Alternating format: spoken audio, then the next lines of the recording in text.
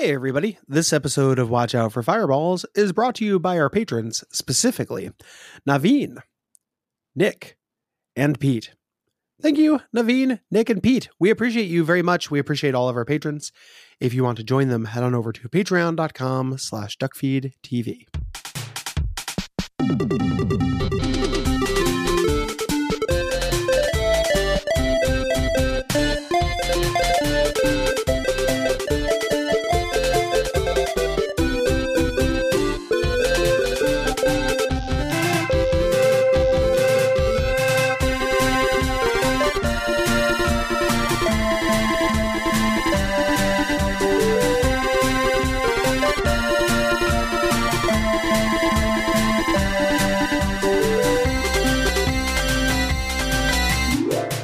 My name is Gary Butterfield.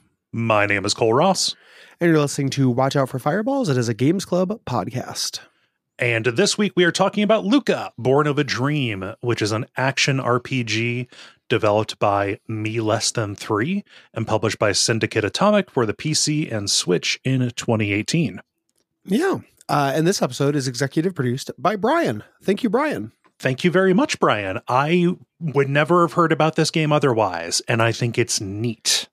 There are problems, it's an but it's game. neat. Yeah, interesting game. I do not regret having played it. It's not going into any of my first season worsties or anything like that. It's just going to be straight in the middle, the games I played this year. I knew about it because when we were looking at Souls-like for Bonfireside Chat, I had this on my radar, but I didn't play it because I thought we'd maybe do it for Bonfireside Chat. But Elden Ring came and rescued us. so we're no longer just doing, anything that could conceivably fit. Somebody in the studio mentioned a Souls-like at one point, so here we go. We're on the hook. 4-part season, baby. Yeah. This is a better fit for here. Yes. Yeah. I think so too. In this game you play, so I want to throw this out there real quick. Any definitive statement we make about this game is open to interpretation. Yes. This is the most obtuse thing that I think we've done on the network. Not that there aren't things to pick up, but concrete answers are few and far between by design. Yeah. So I'm going to say you play an angel named Lucah. Are you an angel? Is it a metaphor? Are you just a kid? Are you dreaming? Unclear. Super unclear.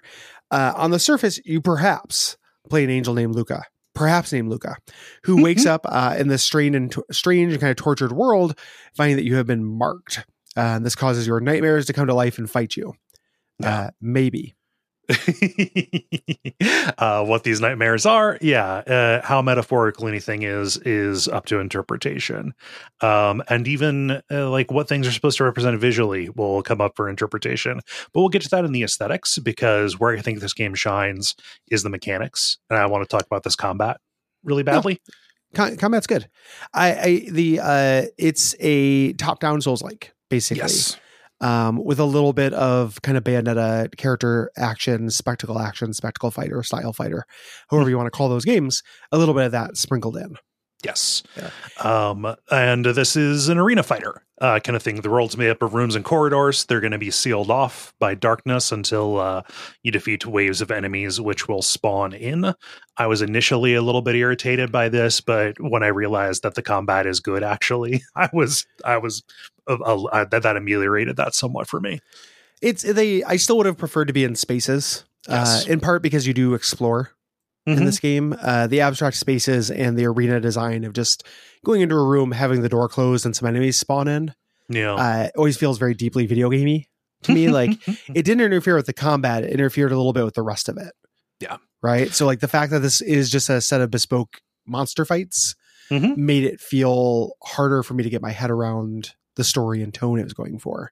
Yeah. It doesn't do any problem. It doesn't do any disservice to the combat, which is generally really good. Like I think if I'm going to play a Bayonetta-like, overhead is better to me. Yes. My issue with those games is almost always signaling. Enemies, when you're on a one-on-one melee, enemies do tend to hang back and be a little polite, but you'd still get pot shots. And a lot of times these are pretty subtle audio cues, The big example in Bayonetta, you're fighting a one-on-one kind of dual fight, and then those little trumpeters off to the side. they go burp, and that means you have to dodge. But it's not that interesting to me that I'm dodging in the middle of fighting this other thing. It just feels a little like a hat on a hat. You know, a little just, oh, here's some little extra complication. It was already complicated enough. Yeah. That doesn't really happen in Overhead because you have perfect information. You can see all sides of you, unless when the scenery gets in the way, which is a minor nitpick of this. But generally, I think this works much better for that. I'm so much better at this than I am at Bayonetta. Oh yeah. Just by virtue of readability more than anything. And you know, like this is pretty well designed from just like a tactile kind of sense. Like things are really crisp and impactful. The animation and the sound effect really sells your hits, and makes it feel, you know, satisfying to fight most of the enemies. Things get a little bit damage spongy in the second run around, but you know, we'll talk about that problem. But and something I think makes this work for me more so than a character action game does, is that this is kind of walking a tightrope between a more deliberate Souls style rhythm and rhythm of combat, and that's on one side. On the other side is that faster, you know, Devil May Cry, I am putting out as much kind of damage boxes as possible kind of feel. Yeah. There's it's like it feels like a 60-40 split to me. Like this actually feels pretty considered to me. Part of it is that the enemies that hang back in this are even more polite than they are in 3D spaces. Like you just go to a different part of the map and they just vibe doing their thing on their side of the map, and that makes it, if it's just you and an enemy, it is easy and satisfying to slow read them. You know, get your counters, get your parries. And that it is I guess what I'm saying is that it isn't a mixture at all, to me. Kind of I think heightens both of them to a certain degree, especially in this you know, in this particular kind of setting. I never want to just flail around like crazy in a video game. Right. Part of that's the Hades, you know, coming off of Hades, but like that feeling of I'm just button mashing to get through something, it feels really bad to me. I didn't do that in this game, like ever. And at least the way that I played it, it didn't have very much of that, and that was to its benefit. Yeah. And I played it super aggressively. Yeah. It's really, boy, it's hard not to get to the aesthetic because that's very important. Mechanically, so you have a weak attack and a strong attack and a dodge roll. You have a stamina meter, which is taken up by dodge rolling and attacking, you know, very Souls like. You also have, there are a couple of innovations to this, one of which is you have a familiar. This is kind of your spell or ranged slot. It operates on this resource called charge that's separate than your stamina, that is charged up through you doing melee attacks. So you want to do melee attacks when you're out of stamina. You can attack at range with your familiar while that wears off, or while you replenish that. They take up 2 different meters. I like that. That is a good good concession, especially when you like break or stagger somebody and you're out of stamina. You have something to fire at them that'll do more damage. You know, it's a really nice solution to the waiting around for stamina to refill issue. You know, that games can have. There's an emphasis on dodging and perfect dodges in this. They have a kindness. This feels like something out of Metal Gear Rising: Revengeance, but most enemies will flash with like this kind of cross of light symbol when they're about to attack. And if you dodge, you know, at just the right moment toward them specifically, you will parry them. Which kind of puts them into a vulnerable state where they're going to take more damage. This is in addition to just the regular kinds of dodges that you can do. The iframes on this are very generous, which I think is good in a top-down game where, you know, precise placement, like kind of paradoxically is hard to gauge, you know? Well, it's also, I mean, we're dancing around this art style. It's very abstract. So like, while the hurt boxes are pretty clear, enemies don't necessarily map onto body parts. And so it's a little bit difficult to read, you know, what a wind up looks like in that. So having this little flash that bypasses body language into just like a direct video game command helps a lot. But like you said, you can stack damage onto them to break them. It's like a stagger kind of deal. and you get the parry. That ended up being my primary way to deal with bosses. Actually, it is the way that you do damage to them. You do meaningful damage. Yeah, similar to like a Bloodborne, where they want you to be doing visceral attacks on these HP piles here. Your attacks are determined by something called mantras. You find these out in the world. These act as your weapons. They have different, damages, ranges, stamina cost, special effects happen when you charge an attack, and you can set up several of these along with your familiar. So you can set up 2 complete loadouts. They're called paradigms, and you can swap between them at will. So the idea, almost like you're creating your own stance system. Yeah. For this, typically stances, short circuit part of my brain. Planning something like this. So I just had a close up damage and a far away damage set up, and that was good enough for me. These kind of systems, I really like it when you can engage with them, but they're not necessary to heavily engage with them. Contrast. Similar to when I played Neo, which I basically just did the same stance every time. Contrast it with Neo, where engaging with different stances and building them up is a necessary way to beat bosses and stuff. It's just it is one layer of fancy too much, I think, for both of us.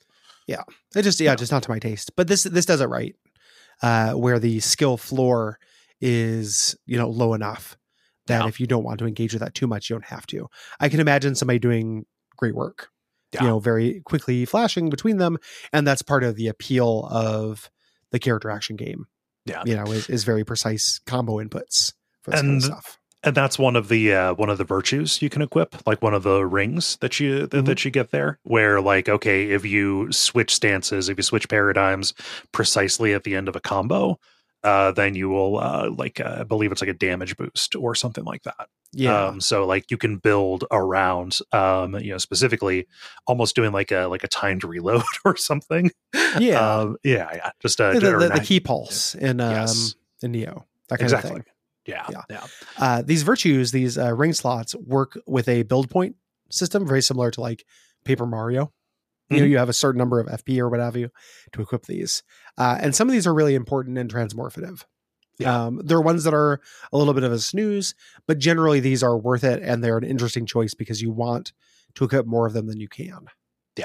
When we say big stuff, it's like, they bring in the witch time system where perfect dodge will slow down time for a short amount of time.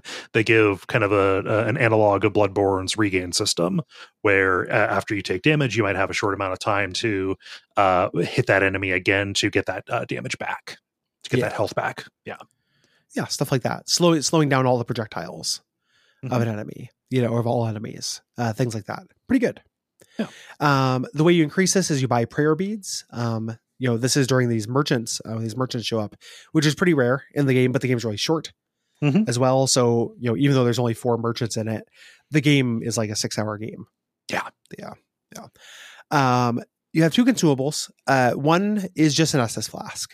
It's pretty neat. It's great. Estus flask. Go Estus flasks. If it's not broke, don't fuck with it. The second one though is a cool innovation called rewinds. And this reminds me of like save states, like playing Doom or something. That's a good way to put it. If you've overcommitted to a room, this fight has not gone very well. I've used too many resources. I could have done that better. You use a rewind and you restart the encounter. You get a certain number of these, and these are recharged on bonfire rust, similar to Dark Souls or when you die. But I never was running low on these, and it's a really elegant solution to practicing an enemy. We talk about a lot more on Bonfire Side Chat, but like one reason why I hate one-hit kills. I hate one-hit kills in video games.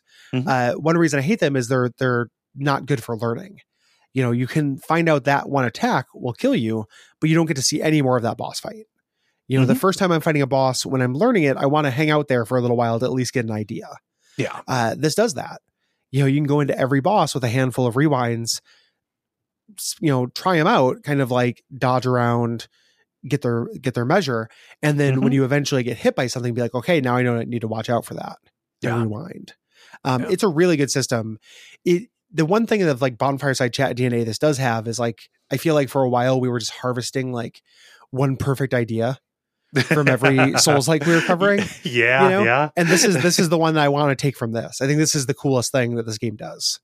This is really cool because this is positioned as a healing item, kind of deal. Mm-hmm. But if you are, using this to recover from death, just back to wherever you were before, before you used it, before the encounter began, you're kind of behind. Right. Because, like you have whatever you had when you began with it. Right. So if you're like at half health or whatever, you have no heal. It's like, all right, I'm going to go into this encounter and just try and make the better of it here. It did save me from dying, but like, do I actually have enough in the tank to get through this encounter? The proper strategy for this is to like use them proactively almost. So you don't get into that situation where you are walking into a potentially challenging, really challenging bit with nothing in the tank.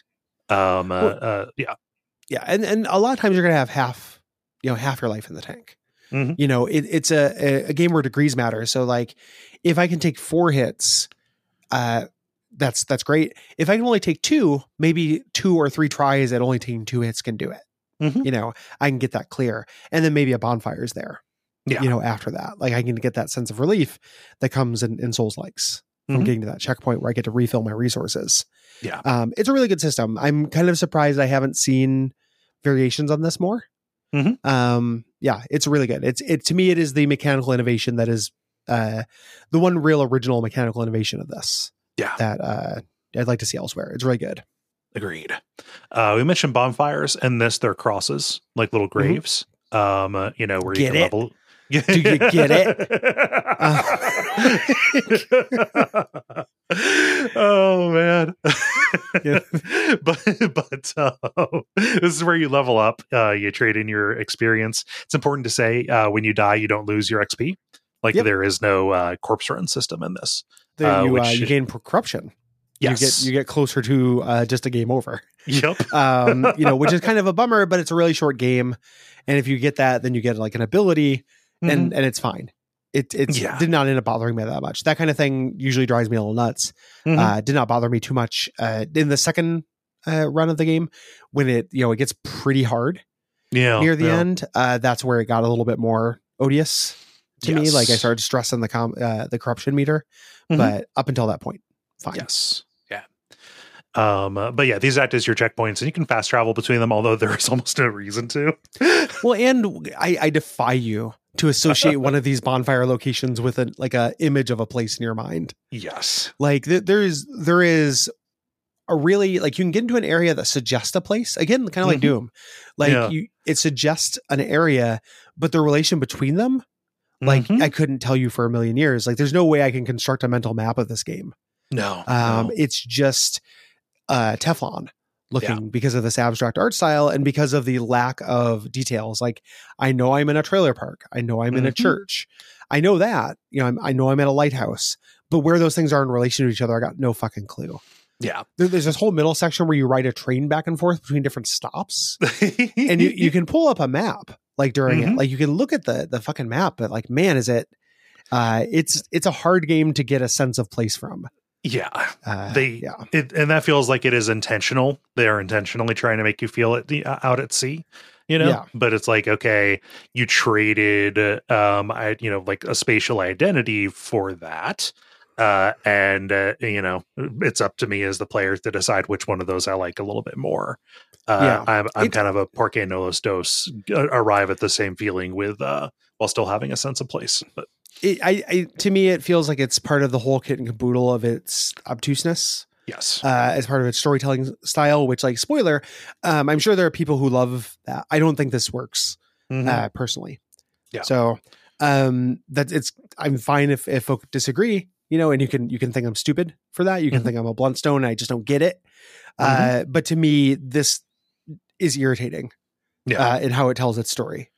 I got more annoyed than anything else. And this plays into it, like not having a sense of these places between each other. Like it's just an abstract, dreamy world. Like we don't have that kind of stuff. And I'm like, you can do that and make it seem kind of cool though. And still have kind of a sense to it. This didn't have that. Yeah. Yeah. The level up system is kind of cool. The way that it gives you those 4 options that you pick from, as opposed to just giving you the the ability to allocate points where you want them to go every time. Yeah, this feels like a wash to me. Like it's kind of neat. I don't know if I like it. Like there were definitely times I would not be able to level up the thing I wanted to level up. Yeah. It gives you 4 random options of either stats you can upgrade or virtues you can grab. And it's fine. It's fine. It's like it's kind of interesting that like, oh, I'd really like to level up my attack power, but instead I have to level up my charge capacity. Yeah. Like I don't know if that's interesting. I don't know if that's like a good taking away of player freedom. Yeah. What does that serve? It's kind of interesting, but I don't know if it's good, Carl, like, yeah, I said it was interesting. I mean, I just legitimately don't understand what this is doing. Yeah, for the gameplay. Like, what is the point of this? Yeah. Any bummers are offset by the fact that level ups are incredibly common. Oh yeah, and the max cap that you're going to hit is relatively low. Like I maxed out. Yeah. Yep. And then you can reroll them, which is good. Yes. You can reallocate your points and you can re-roll the charms that are available later. So you get the charms, your 4 different things you can get. You don't want them, give them a re-roll. And again, it's fine. It kind of like adds like engagement without purpose to me a little bit. One thing I like, so the game is hard. This is a tough game. It gets really tough at the end. Combat difficulty can be tailored really granularly. When you start the game, you pick different values, both for the enemy's strength, which is called sin, get it, and your own vulnerability, which is called punishment, get it. That's a video game's name. Yeah, sin and punishment. You get to choose values for that, similar to the like puzzles and combat difficulty in Silent Hill 2. And then they just put cheats in the menu. I love it. Yeah, kind of Celeste style. That's if you're here for the story and you're here for the aesthetics and stuff, this will afford you it. It's meaningful stuff too, like, hey, attacks and dodging don't take stamina away.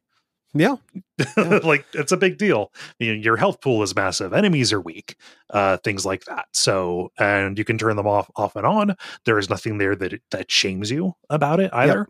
Yeah, which again is becoming a thing I really respect. Yes. And the developer wants you to see the end of this. We'll get to that when we talk about the storytelling, but like this is a game that is a very personal meaning to the developer and they really want you to get to the end. So it makes sense for them to add these in. Yes. I feel like games should all basically have these. Yeah. And I'm not afraid to admit, like near the end of the second run through, the first clue there, second run through, every once in a while I'd put on, I never obviated it. I never just put them all to 10. And just, steamroll the game. But I'd be like, you know what? This encounter is irritating and I would like to get past it. Yeah. Also, I did another version of this before. Yeah. I mean, that's the big thing too, which is reverse. That's Gary Bane. Yeah. The reverse of Gary Nip. It's like Wolfbane, but for me. And this game is in the long list of games that aren't quite as new as they think they are when they do that. I do like that bit though, that they do that. It works. The game is very short and it's meant to be played multiple times, at least twice. Yeah. Through there. Yeah.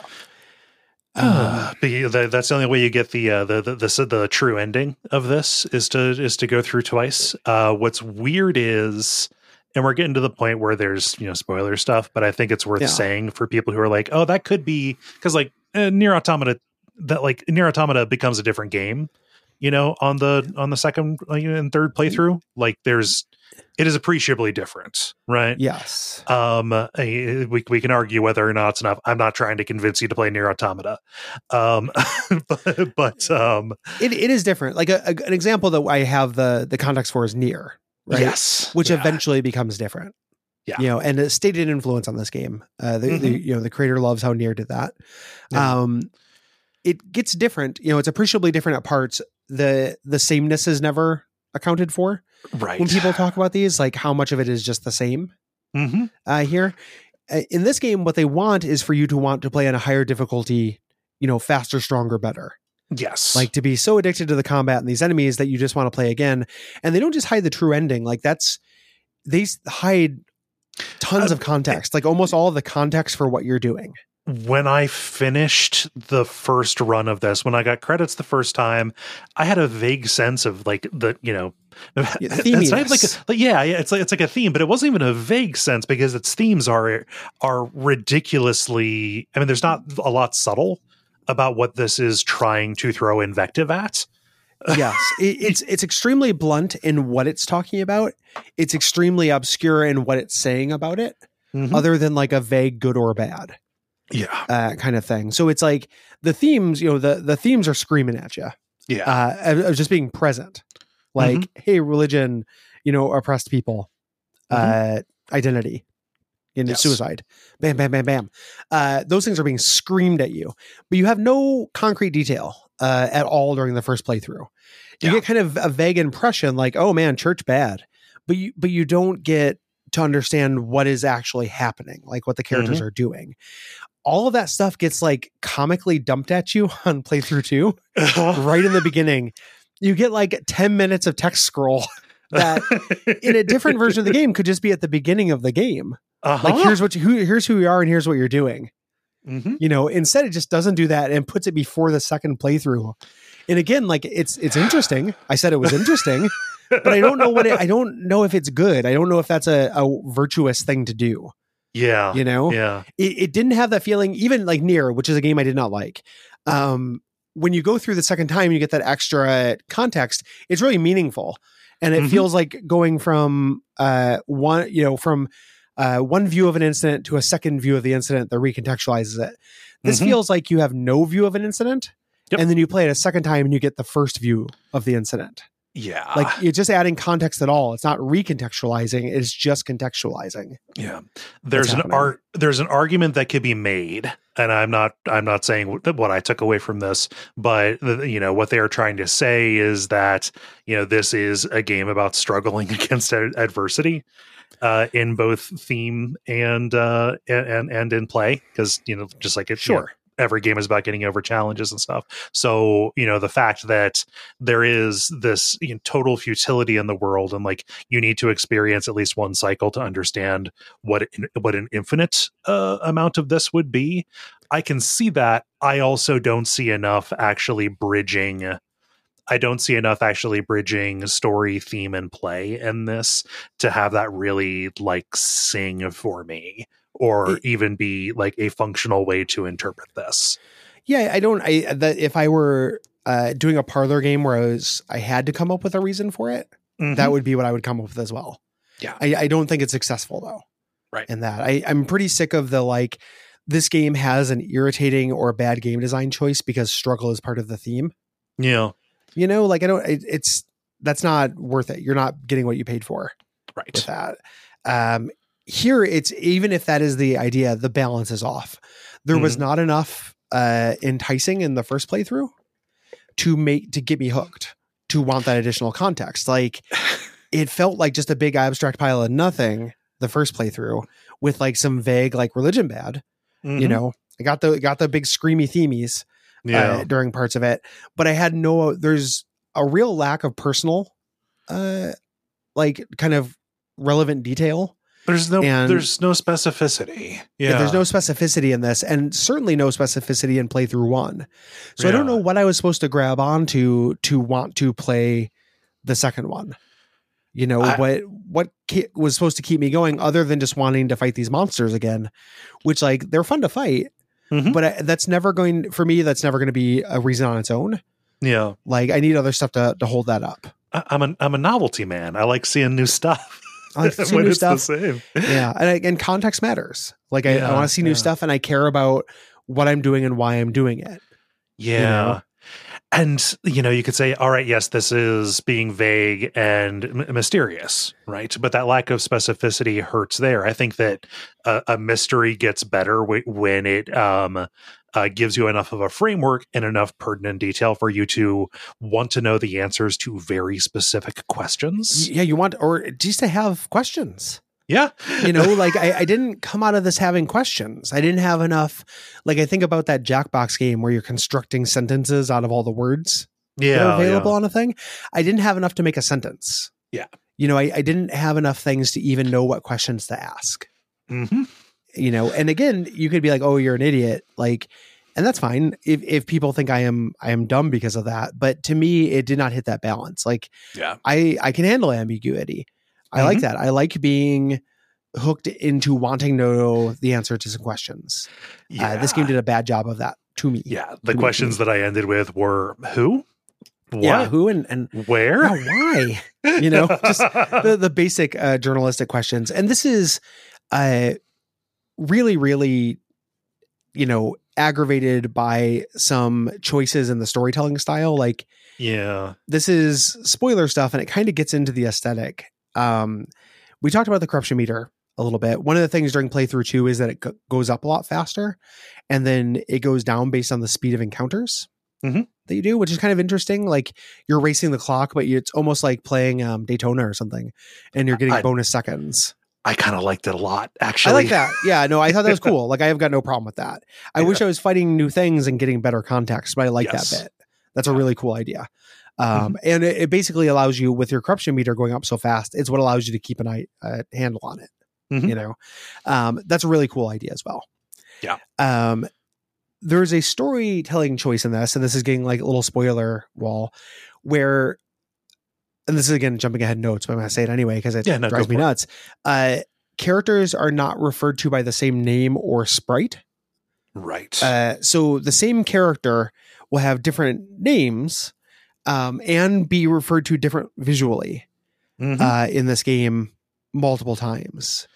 And this is intentional. Like, you can read an interview with the creator. He's like, yeah, just keep that in mind. You know, that'll help. Think about the logic for why this one person would be portrayed these multiple different ways. Yes. That is so that is possibly, you know, attributed to like, oh, like a big theme about this is identity. Another big thing, which we'll get into a little bit later, is the kind of queer nature of this. Yeah, there's queer coding happening. Yeah. So, you know, somebody who, you know, like a character in this, you know, being known to a bunch of people by, you know, different names as they have tried on new identities. And that's part of the initial violence that is done as well. Yeah. And I'm not saying that's not the part I'm saying I don't get. Like, don't get it twisted. I'm not just saying like, whoa, this person had a name change. No, it's not, that's not what's happening. Like, so yeah. It's also with this art style, makes it impossible to tell sometimes what a figure is, you know, let alone who they are. Making notes on this was a real son of a bitch. Which malfunctioning Vectrex system represents this character? But for the changing name thing as well, oftentimes a character will not be given a name and instead will just be referred. You'll see a name like later. And like, oh, that probably refers to like this person. Well, okay. I kind of like to know characters' names when I see them and interact with them. It makes it really hard to take, you know, like you were making notes. And I think that genuinely is probably the intended way to understand the story. Like, you are meant to have a chart and start taking notes like you're unwrapping serious lore to understand the story. Not only was that not, I don't want that to be the minimum to understand a story casually. It also was really at odds with the pace of play and the type of game this is to me. Like, stopping to write down and be like, oh, I just had this little exchange of barks before this boss fight. Who is this character? What do they represent? Let me consult my notes and cross-reference it with other shapes that could represent that character or other unknown characters. Is not what I want to be doing at the same time I'm doing a high action character action boss fight. Yes. Like, they are very separate concerns for me. And did not meld very well. And it's a little bit, annoying. I'm just going to say the word annoying, even though it's probably more negative. I think it's a shame because that is using this game's art style against it. And I actually really dig the way it looks. Like, it is such a, it is such a bold decision and is committed to fully. And like, the developer can, will say like, oh yeah, this isn't so much like a choice. It's just, I wanted to do the art myself. And this is what I wanted. Like, he pulls it off really, really well, especially in animation. like this, you're like, if you see a screenshot of this game, you'll remember this is instantly identifiable because it is very crudely drawn, like chunky pixel line art with very little detail on like black. reverse, like white on black. Yeah. Or colors on black. It's an entire game that's in neon. Without the glow, it looks amazing. It looks like great. the lines, like they do like a squiggle vision kind of thing. So like edges are constantly in motion. There's like an oscillation to it. I love it. You would think it would get confusing in combat, and occasionally it does. But overall, like this stayed startlingly readable for me. It's readable as critters. Yes, it's readable as like this is a figure, and there's a lot of joy to be like. To seeing a creature and figuring out like what this is maybe suggesting about its anatomy, like that stuff really works. It just fell down for me when it was about recognizing a character. Yeah. Like this has to be a person. Like when they were monsters, when they're just squiggle vision nightmares, like it made a lot of sense. It reminds, it's like the note-taking approach to the lore, not working with the combat or not sitting well with that. It also doesn't set well with the art style. Yeah. It's things, again, I think were interesting, but I don't think that they really built each other up very well. Yeah. I'm glad you like how it looks. I think this looks really great. Yeah. Really, really impressive. It's a Unity game, which is fascinating. Like how they got Unity to do this. It's awesome looking. Yeah. Super, super good. Yeah. I also think this game sounds amazing. The music is fucking phenomenal. It's really interesting. Again, it's not what it's doing is really perfect for what it is. Yeah. It's something I'm going to listen to outside of it, but it's really, really good and atmospheric. Yeah. Lots of like metallic noises and stuff that will happen, ambient stuff. We're going to talk about the storytelling, and with that, it is kind of impossible not to talk about the story itself. So if you are looking to hop off, if you want to experience this clean for yourself with no guidance, obviously the way it was intended, then now would be the point. Because we're going to talk about this. You messaged me early on because you played this before me and said, "Hey, prepare to not be held by this game." Yeah. It's really confusing. Yeah. And that was when I was near the end of playthrough 1 before I got the big info dump that kind of makes the themelets more clear. Yeah. Exactly what's happening. But we mentioned and characters change colors, name, looks, shapes. Some of them don't get named until they're dead. You have to refer back to them. And I cannot stress this enough. It's a little squiggle.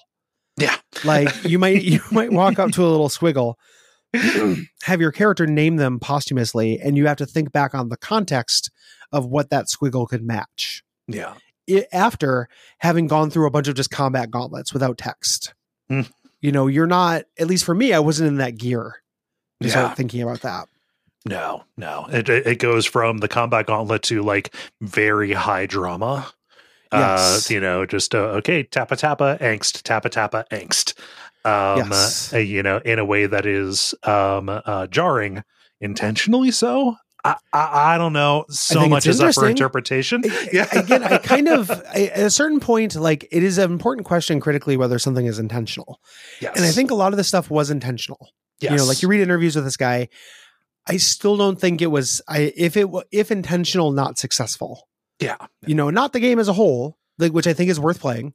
Yeah. Right. Like spoiler, like this is recommendable. This is like a B as an overall experience. It's just a frustrating thing to try to talk about the narrative.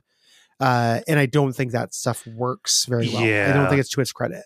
To the question of intention, this is well enough put together in so many regards that I don't see this developer making a lot of accidents in and what happens here.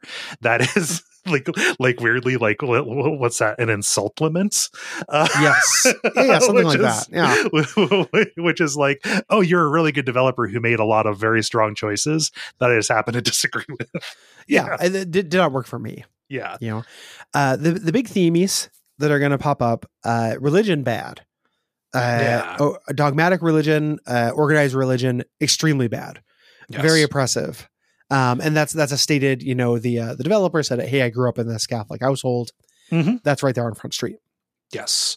The other one is, like if you read this as a queer narrative, which you absolutely, the beginning of the second playthrough really will, and hammer that home. It is not exclusively, about that, but just talking about these emotional and interpersonal difficulties of growing up queer in a world that desperately does not want you to exist. Yes, and you could probably insert, queer, and you could trans, non-binary, anything in that kind of whole spectrum. And there's a certain amount of, like I just said, that like this is a game about big teen feelings, and the further I get from that, I'm not saying that derisively either. Those are very real. I remember that. I'm just so far away from it that when it is this strongly expressed, it is hard not to look at it and think, man, that's really tough. But boy, that goes away. Eventually you'll feel nothing. There was a sense of that. And that's speaking from a place of privilege, right? Like, yes. Not everybody gets there. Nope. This kind of powerful urge to die that is part of this game and not exist is something I also, I've owned suicidal ideation before. Yes. I just didn't, it's not such a big part of my personality that like it being expressed so bluntly can reach my heart. Yes. This was a really weirdly like this. It's hard. I don't want to sound callous, right? Because this literally ends when you beat the game the second time. It ends with like a little like, I hope you got a lot out of this, and you're not alone. Like, anti-suicide message, and that's all stuff I agree with, and it's all very good-hearted and virtuous. This kept me at such a remove for the whole thing, and maybe it is because like I'm a straight guy, and maybe it is because I'm old, right? Yeah. Like it's one of these things where on the show, you and I are who we are. We can't not be that. This show is about us playing video games and criticizing them and talking through them. Are there video games that we have a limited perspective? That is the nature of us, right? We can try to broaden our perspective, but I can't know what it's like to grow up being an oppressed identity in a highly religious background. Right. That specificity feels a little narrowcast to me. Not that there are a lot of people like that, but that's not a universal experience. I don't know what to do with that. If this game, like typically narratives about that kind of thing, what you would do is you have enough So Life is Strange, example, right? A game that like people got mad at us because of our experiences not matching theirs, basically. But there was enough specificity of detail and enough universal feeling to that where I still got a lot of emotional heft and truth out of it. Yeah. I didn't get the exact experience that people wanted me to get from it because I am a straight cis man, but I got humanity from it. Yeah. I don't really get that from this. This keeps me at such a remove because of that lack of specificity that it was really hard for me to feel the humanity in it, even though I know that it's there, that this is a sincerely felt game. I just couldn't connect like even a little bit, it's so, and like this left me with like really interesting questions. Like I'm pretty glad that we played this, that I played this, if only so I could think about this stuff. But it's like, okay, this is a game whose themes and story and presentation are going to immediately resonate extremely deeply with a lot of people. I would say, like there are people who are going to see this and say, yes, there's me. That. Yeah, I get it. That is me. I'm so happy that something is speaking to me on this experience. And, that is a valid and important thing for a work to be. My question is, how much is it incumbent upon a work like this attempting to communicate something about that condition, not to be persuasive, but to try and bridge, to speak to people outside of the group that it is catering to, people who deeply feel this and know it, even on like a nonverbal level, what is happening here, basically. is it the game's job to bring me in if it is deciding to speak on this other level in a frequency that I cannot hear to people who are going to possibly have a richer experience for not feeling like they're being told or persuaded to care about people like them, right? Yeah. It to me, the individual choices make that question not as ludicrous as it might seem. Like my impulse is like, no, obviously no one has a responsibility to explain anything. Yeah. Right. But this game, the way it obfuscates that stuff isn't just through telling a rich with detail and an incident and specificity story of someone going through that. Mm-hmm. It is so purposely smudging all of the details that it's not that it has a responsibility. It's that bridge or that gap that you can't bridge is not just because of experience. Yeah. It's purposely obfuscated. Yeah. You know, and then I think about the responsibility the game has. Like, the developer wanted us to play it and buy it. You know, it's a fun action game. It's a Souls-like, it's a well-reviewed Souls-like game. This is not, you know, this is at the end of the day, like, I care about this more as art, but it's also a product. Yeah. You know, and I think it would be a better product and arguably better art with that bridging. I don't know that, like, they don't need to go to jail for not doing it. It's fine. I still think that the game is worth playing, but I think it would be a better piece of art. And it's a question, I think, too, about like whether you think, you know, the ultimate truth of this is more valuable to you having had to dig through it and break out your decoder ring and, look for it, as opposed to presenting it in a digestible way that will make it hit even harder and more directly. Right. I'm not arguing for, a lack of subtlety, but again, the degree to which this goes kind of breaks breaks what it is reasonable to ask for. Arguing for a lack of subtlety at all, because this is so far beyond unsubtle. Like, it's the most obtuse thing we've ever done. Yeah. I think, like, it's not, there's a lot of space there. Yes. You know, without it being holding your hand. Mm-hmm. No one's asking to have their hand held during this. We're not saying, like, queer folk, please explain to the straights what it's like to feel suicidal ideation. Like, that's, I don't need that. I don't need that from a video game. Like, I'm not asking that. Like, I understand that. It's just, I really want to. I've read some accounts. There's a weirdly small amount of discourse on this game. When you look it up, I wanted to read queer people writing about this part. Yes. Right. Like, instead, most of the writing is about the mechanics, which gave me the impression that, like, the big theming and the huge sincerity vibes to this are not landing for a lot of people in general. Yeah. I don't know that that's true, but you don't see a lot of writing about it. This is early in the month, so people have plenty of time. I will just say duckfeed.tv/contact by the write in by the 15th to possibly have your message read on the dispatch. I would like to know if this, personally hit for you, in a way that we're kind of talking about. Because it just, we are the people we are.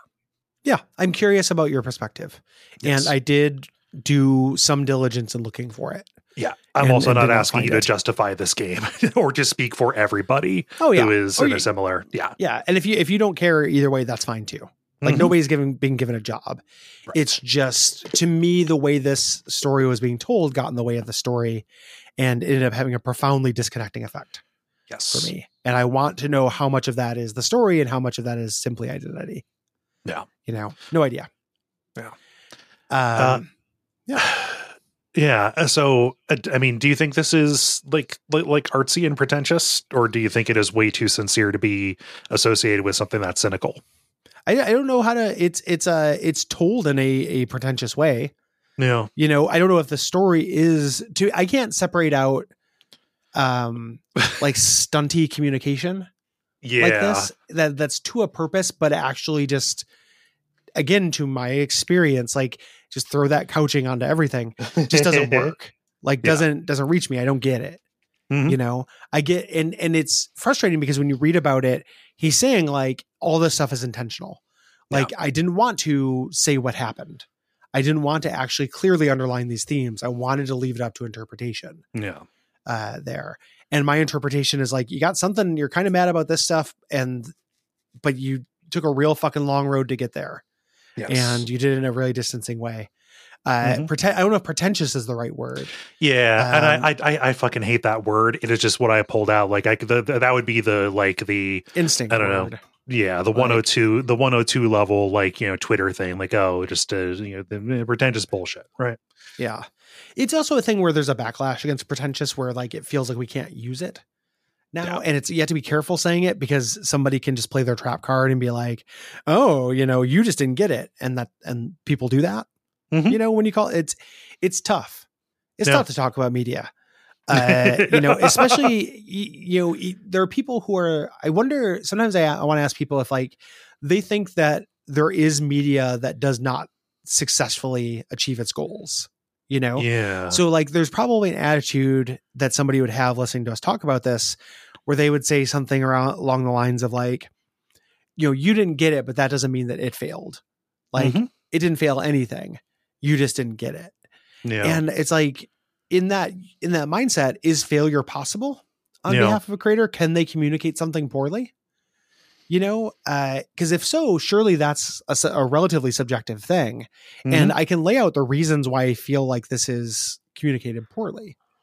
I don't expect anyone to agree, necessarily, but it's not arbitrary. No. I'm not just throwing that accusation willy-nilly. Yeah, but I don't think this game thinks it's better than me. Yeah, it has nothing to do with that. Like I love, I like smart media. It doesn't feel smart. It feels kind of like a juvenile expression of insecurity, of having, again, specificity of detail. Like if I name this, if I write about what happened, it will not feel open to interpretation enough. And that is something I associate with, like, again, that real 102 level. Like you've told your basic stories, but now you think a story has to be obscure to have artistic merit. Like it has to be ambiguous. To take this and apply a similar idea to this. And we talk about this sometimes with media that just intentionally scrambles up its timeline. Like, okay, not just like, oh, we're going to start a media res, like a Pulp Fiction kind of thing where somebody will die and then they show up later. Not talking about that. I'm talking about something like, I mean, the worst example would be Beyond Two Souls, which is just literally, which is literally presented in just, we just kind of cut this up and then re-scrambled and put it back together. But anytime there's like that amount of obfuscation, it's like, okay, you told your story and hopefully by the end of this, it got it across. If I took this and then put it in chronological order, would it be a good story? Would it be a good story? Would it be more or less successful? Like how much of that was actually necessary to get to get this across effectively? And there is a certain refuge, there is a certain refuge in obscurity that I think a lot of people that a lot of people will take. And I don't know that you said juvenile before, not juvenile like us making jokes about cum, but more juvenile like a youthful expression or a just an experience, unconfident, right? A teen expression, experimenting with the beginnings of confidence. Yes, I've seen this done, and media I like does it. What if I did it? Yes. Like when you read interviews with the person who made this, they talk about, how inspired they were by Nier, how they wanted to tell this story in this new kind of way, and you contrast it with something like, so this is not a game I like. So I'm purposely choosing a game I don't like. So it's not like I'm just pitting Pokemon and shit, right?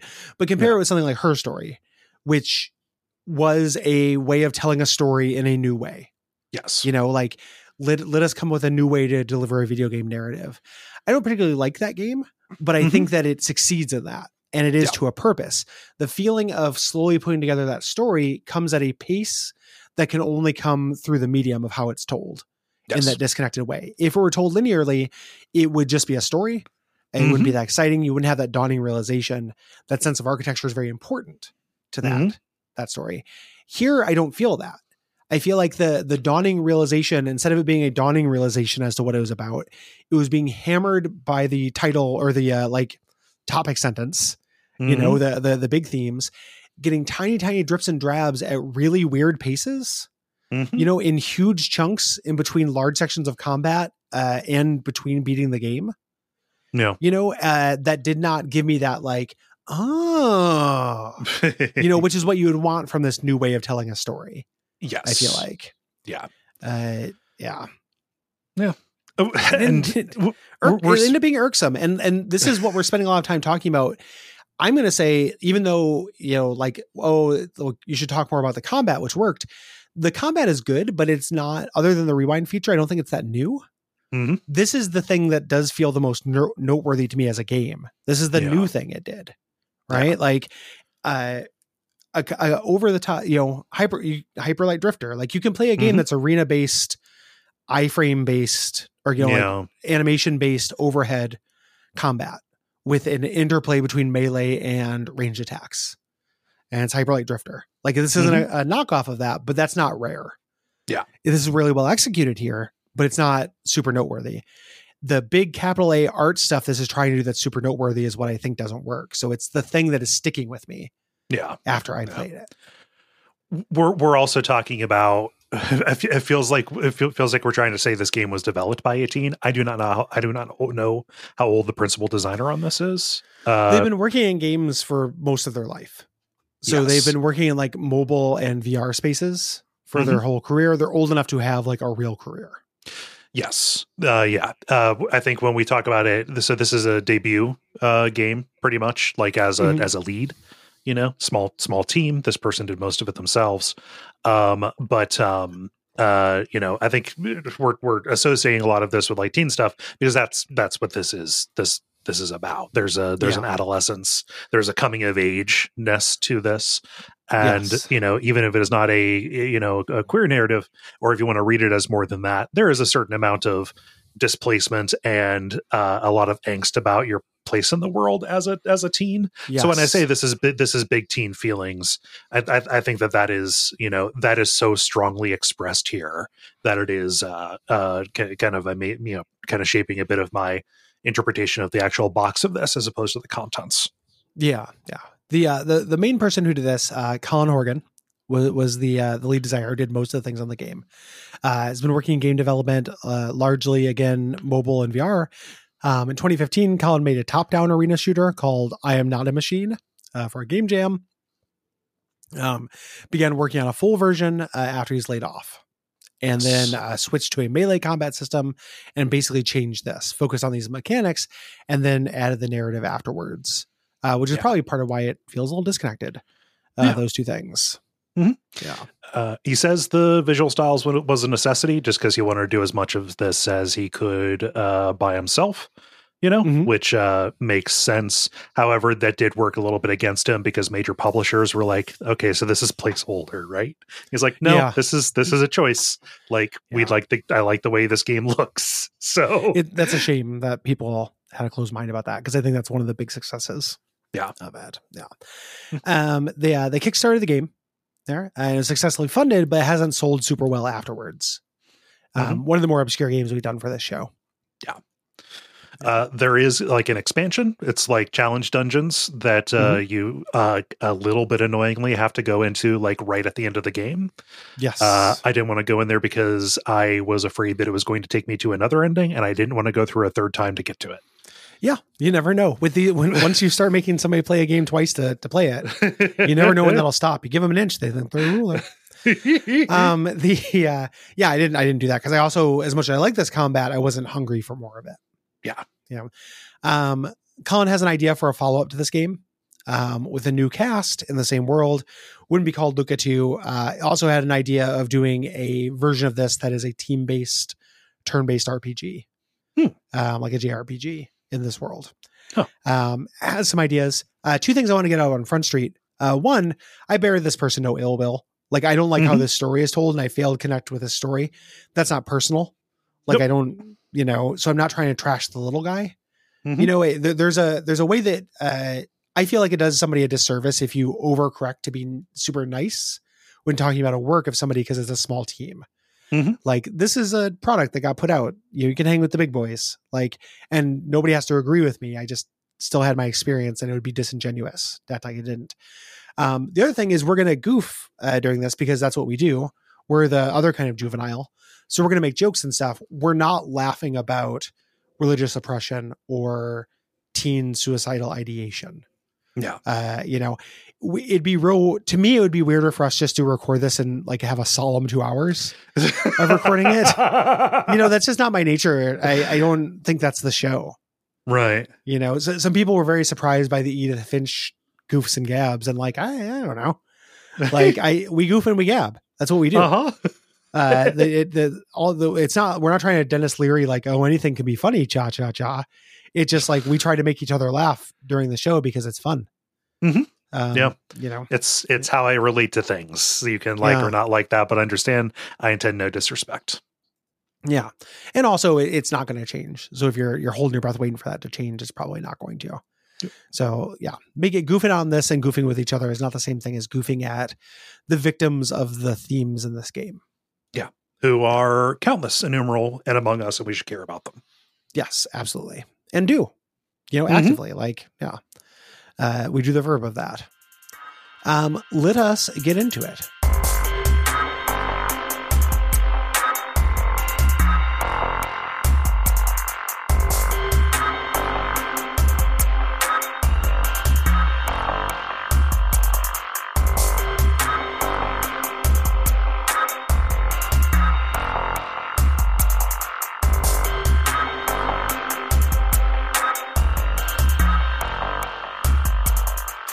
So we open on a black screen. This is a game that does a lot of interludes with text on a black screen and like very rough close up, animation kind of things.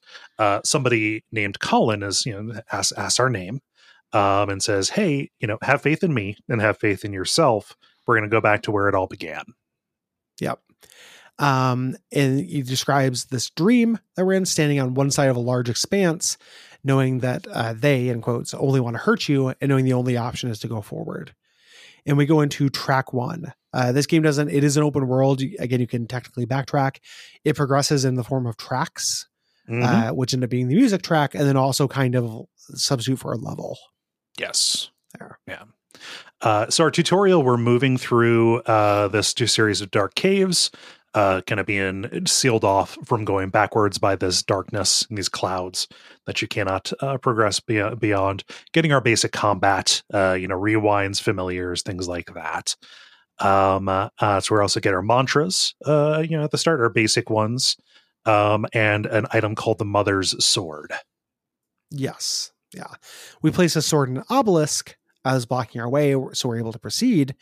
Through this passage, we eventually reach a boss. It's this kind of Grim Reaper figure called the Harbinger.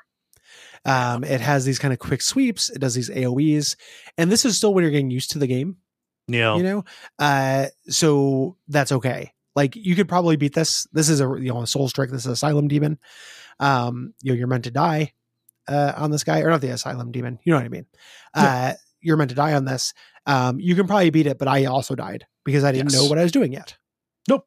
Didn't know what that big flashing cross meant. Okay. Oh, I get it.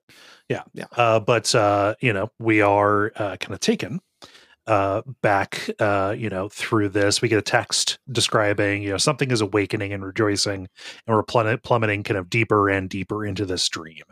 There are a few plot mandatory deaths in this, and this is one of them. This is also where we get a chance to adjust our sin and punishment level. Hey, that's a game. Yeah, that's a game. They said the title.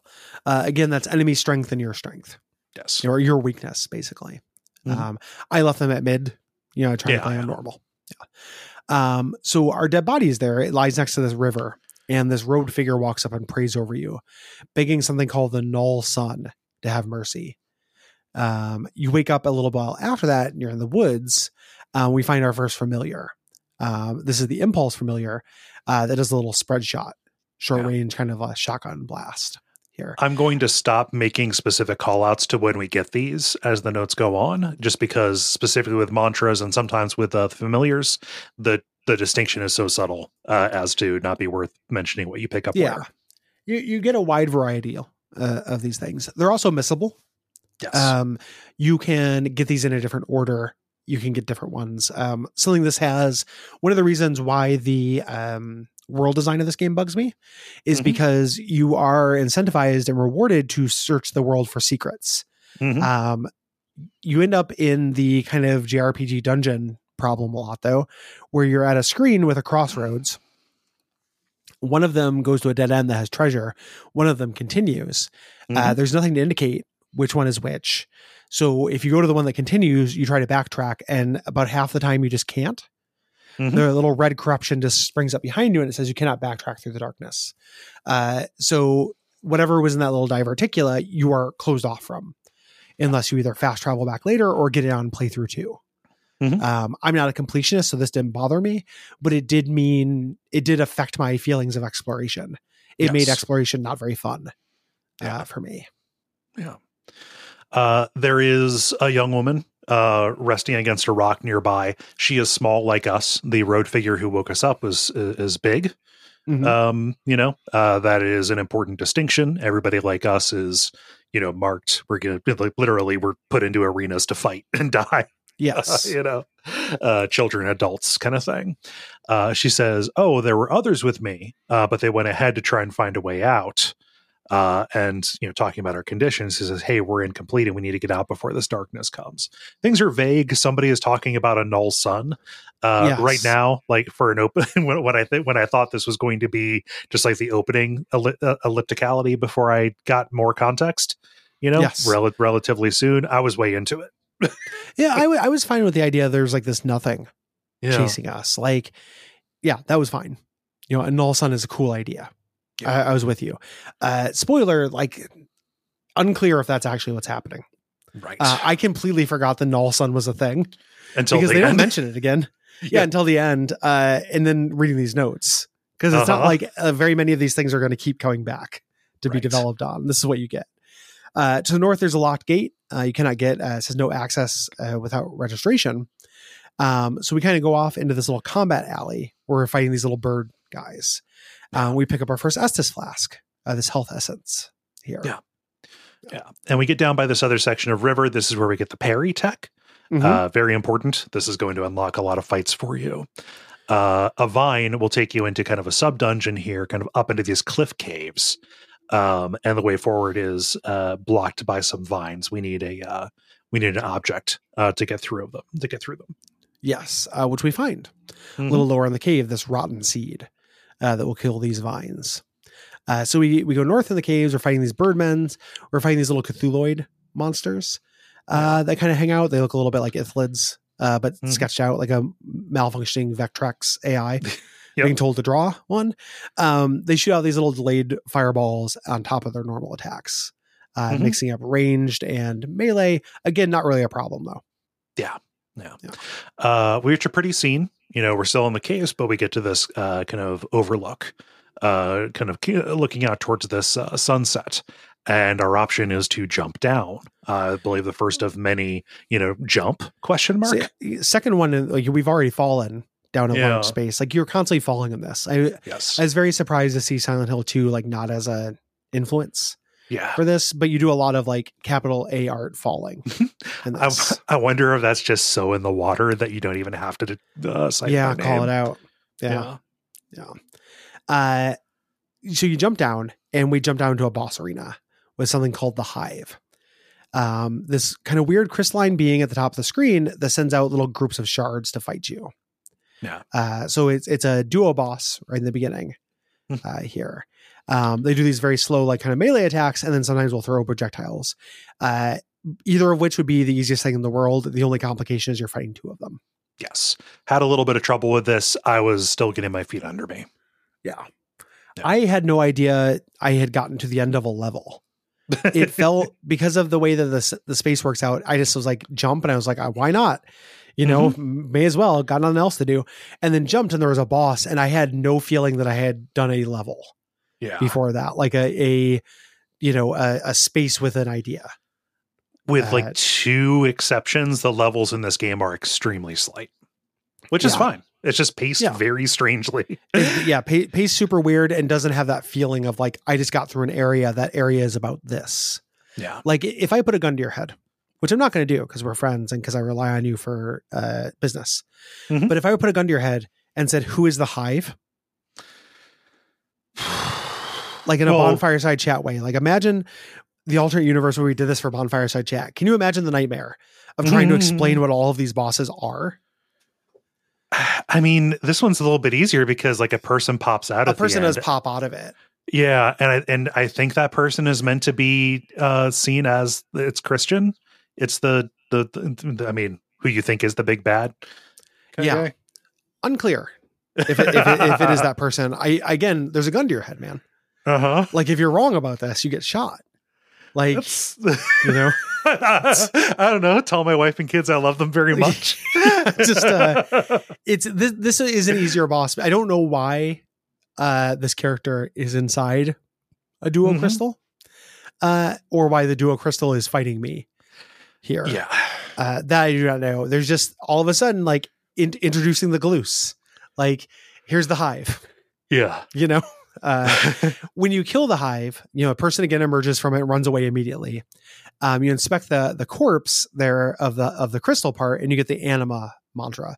I tended to favor slower big damage things because I was doing a lot of parries and stuff. And I like that you get one really early. Yeah. Anima took me for a while until I got the Thanatos or whatever it is. I use Thanatos for the whole rest of the game. Yeah. So we go back to the woods area where we were before, and where the woman was lying. There is just a cross insignia there. She has moved on, and we use this at that gate, which I think it's important that it says error. You know, you are not registered or whatever. Again, because of the art style, it is very hard to get a sense of space in this. You Am I in think cyberspace? Like, is this a Matrix run? Yeah. You know? Or you're in these woods, you washed up, like, okay, is this medieval? I don't know if I'm using like, are these swords that I'm swinging? Yeah. You know, it's really just like energy, you know, swipes that you end up doing. But like we are in kind of a new weird, you know, mash 'em up of fantasy, sci-fi kind of stuff, right? Yeah. This is post-apocalyptic with magic and religion and shit. When I read the air thing, the first thing I thought was with the art style that I was in a simulation, and that the red stuff, which looks like corruption, the darkness looks like a corrupting hard drive chasing you basically. That was a working theory for a little bit. Not the case. You know, this art style would work really well for like a Matrix kind of thing. When you get into this door, this gate, starts track 2, Flesh Without Blood, the village of Sanctum. And this village has all these zealots praying for the rapture while they work the ground with their sickles. I thought this was an outdoor rural village kind of thing. I watched an Aaron Signal video where they talked about this, and I can't unsee it now. Their view on this was these were flagellants. Like we are inside of a church and they're whipping their back. Again, unclear. I can see both. Yeah, with that, they're doing a little animation. Yeah. The head priest, again, big guy, most of the people are small, calls you over and says, hey, it's time for your baptism. And when he reaches out, we get one of these dream sequences again, sketch and very rough animation, you know, talking about just the feeling of being invaded by this filthy and profane presence. Yeah. You're going through this little dream sequence when two guys come in, two big beef boys. The Hutchinson brothers come in and they say they've been praying for something that's actually started happening. Their priest's son is here, who I don't know again if this is supposed to be somebody who I recognize from later. No, this is Christian. This is Christian. Okay. Yeah. Again, confusing to me. Yeah. Says, you know, I have a bad feeling about this, but is disregarded when we go out. It's this field full of these scarecrows. And we get a hopeless boss fight as the second boss fight of the game. This thing called the Messiah. Yeah. Just fills the air with projectiles. Like this is not even meant to be approachable or doable. And when you die, like your body is lifted up and kind of, you know, crucified, and you are among the scarecrows as one of them. Yeah. Otherworldly presence that turns people it kills into scarecrows. Pretty great. I don't really know what's going on here. Have I got a horror game for you? It's called Mundan. It's about the Swiss Alps and it rules. Nice. Nice. What actually happens is you wake up back in the sanctum after you get scarecrow-fied. All the zealots are now scarecrows now, and you find a travel pass where the priest's son left his Metro card, so you can grab that. Yeah. No more stopping for tolls. You got fast pass, baby. Yeah, finally. This whole game is about tolls, and we didn't get it. It's a libertarian screed. You fight the unholy seatbelt at the end. Oh, I read it as being anti-tolls. I thought it was just about the perils of infrastructure privatization. Oh yeah, that'd be great. There's a train that probably features. True. Well, you do destroy a train. True. So it's one in the true. W, one in the L. Yeah, it's a real wash for trains. Yeah. Oh man, but this gets you down. The baptismal pool has turned into this ladder down into the subway. And we get to this first chamber, and there's a little moat on the ground. You're picking up memories. We're going to find out these are like memories of friends. Yes. This person named Nikki describing kind of being bereaved after somebody left her. Very vague. Either people who left a church or left a cult. Something like that it felt like. This is a huge level. The last level was very slight. Now this is huge. This is a subway area with a train that goes between these different stops that all have these all diverticulate underground areas you can go through. Run to our first shopkeeper here. He sells you virtues. You can get the rosary that allows you to equip more. And it gives you a tiny bell that allows you to travel to a place called the Familiar Garden where you can pet your familiars. How much damage has Can I Pet the Dog done to video game development where now everyone has to include it under threat of review bombing? Under threat of being... Wait, are people actually review bombing because of... Okay. I was going to say, that's fucking ridiculous. No. I don't know if anybody actually has a reaction. I just know that you see it now as a default all the time. Yeah. So I thought that this was going to take me to a place called the Familiar Garden. Yeah. Yeah, I know that place. I was looking for something familiar. Like, okay, like this will say something about the character. A story happened. Yeah, like you go there and it'd be like, oh, this was the place where this happened in the church. Yeah, I thought it was going to be like my hub. Like, oh yeah, it's you return. Chow's paradise. You return to most of their life. No, and it turned out it's the Familiar Garden. It's the garden for the familiars. Yeah, they hang out and vibe. It's the Chocobo Village. Yes. The shopkeeper, he does the cowboy from Mulholland Drive. He says, "Oh, you'll see me 2 more times if you're good, 3 more times if you're bad." Yeah, and this changes as you go through. Mm-hmm. He is saying how many times he will appear. Yeah, which is interesting. So the subway dungeon you can also get around without using the train. You end up fighting a lot of enemies. This is the one area where you can use this little fast travel to bypass some of the fights. Yeah. Again, I think it's interesting. It's the one place in the game where you can do it. It's odd. It's interesting, but I found myself getting more disoriented than just if I had decided to progress without it. I ended up progressing with it because it was there and it was a major reward to get the card or to get the lever piece that allowed me to use it. Yes. So I thought that's what I needed to do. Like the game was communicating to me, this is the way forward. It turns out not the case. It's actually a confusing way forward that you don't need to use. Yeah. It's like, okay, you need to get this lever to make the train go, west and only moves east. It's like, okay, is my destination west of here? No, that's as far as you can go. It's just a way to backtrack in the level. In a game where you can fast travel between bonfires, if you can somehow puzzle out what line of text refers to what space. Yes. If you head into these upper chambers, you pick up another train manipulation item. It's called the delimiter. And a key card. You'll get a speed pass in addition to your travel pass. Yeah. You skip the line. Yeah. It gets you through a premium access gate. Primo. Yeah. This will let you get onto the high-speed train and plow through this barricade. that was blocking the way along these tracks you could go along. While you're riding, this PA voice is speaking to you, asking, why do you resist? Why do you resist when you know that you will die?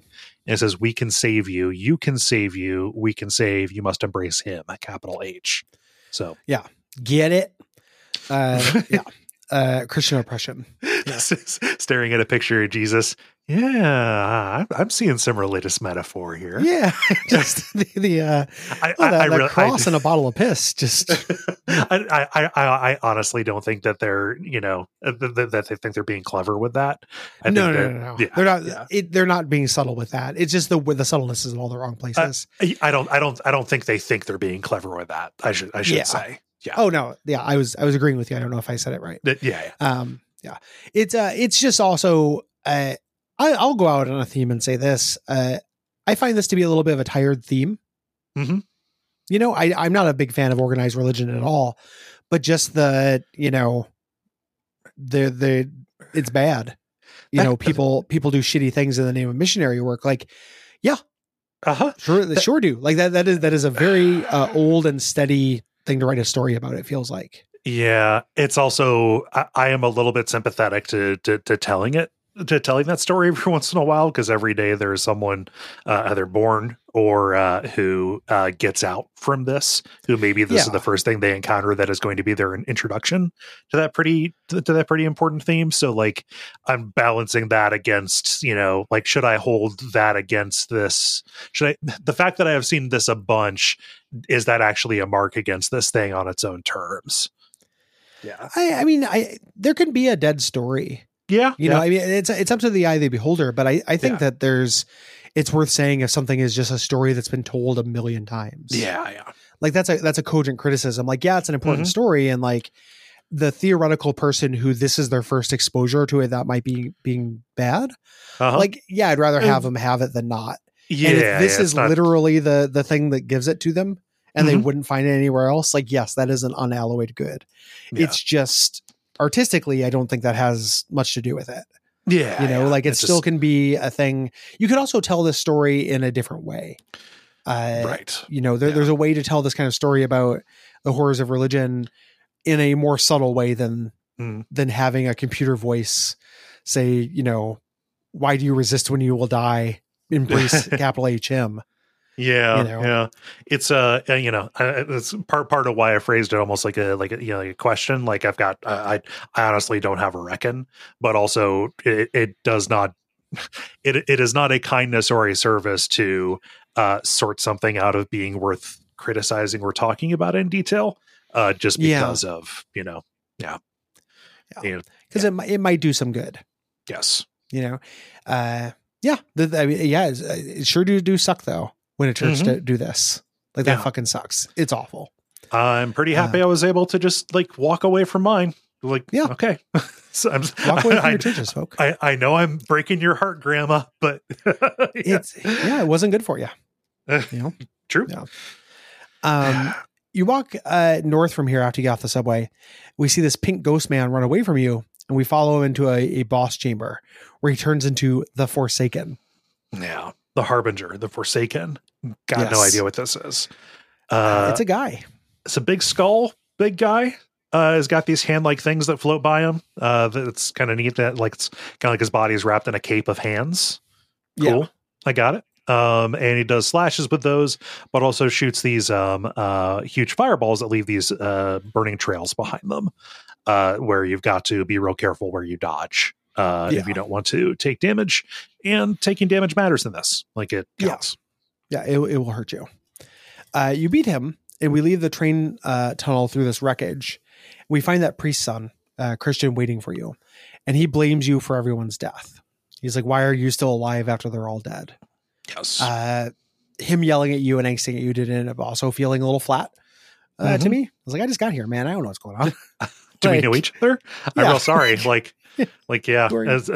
the survivor's guilt sucks. Yeah. What did I do? I, the player, have no sense of ownership over this because I, the player, have received no context for the story. Therefore, this very emotional accusation falls very flat because I have nothing to hang it on. Yeah. There's no supporting structures to it. he also ends up being kind of shonen to a degree, where like Dude. he's like, prove that you're better than me, kind of thing. He shonen's out. Like this game has this weird closet shonen thing to it. Like the whole thing is very deep and metaphorical and lyrical. And at the end, it's like people comparing power levels and like it straight up goes real Dragon Ball for some reason at the end. But like this is leading into the theme too. So he's not just angry that everybody's dead and you're still alive. He's saying, my father forgave me for what I was, saying that I was almost whole again, almost ready to ascend. My father forgave me he was about to forgive me for what he was. And then just you took that all away. Yeah. Yeah. Again, I am not clear how I took that all away. It's like Lenny showing up late to Flanders' freak out. It's real similar what I do. Yeah. He attacks. This is our first of a series of fights with him. They're kind of dual fights. Yeah. He has the same moveset as you do, or generally like the same moveset. He has different different paradigms, but his name is Christian. He has his slashes, and then his familiar casts a cool laser beam, which you can eventually get.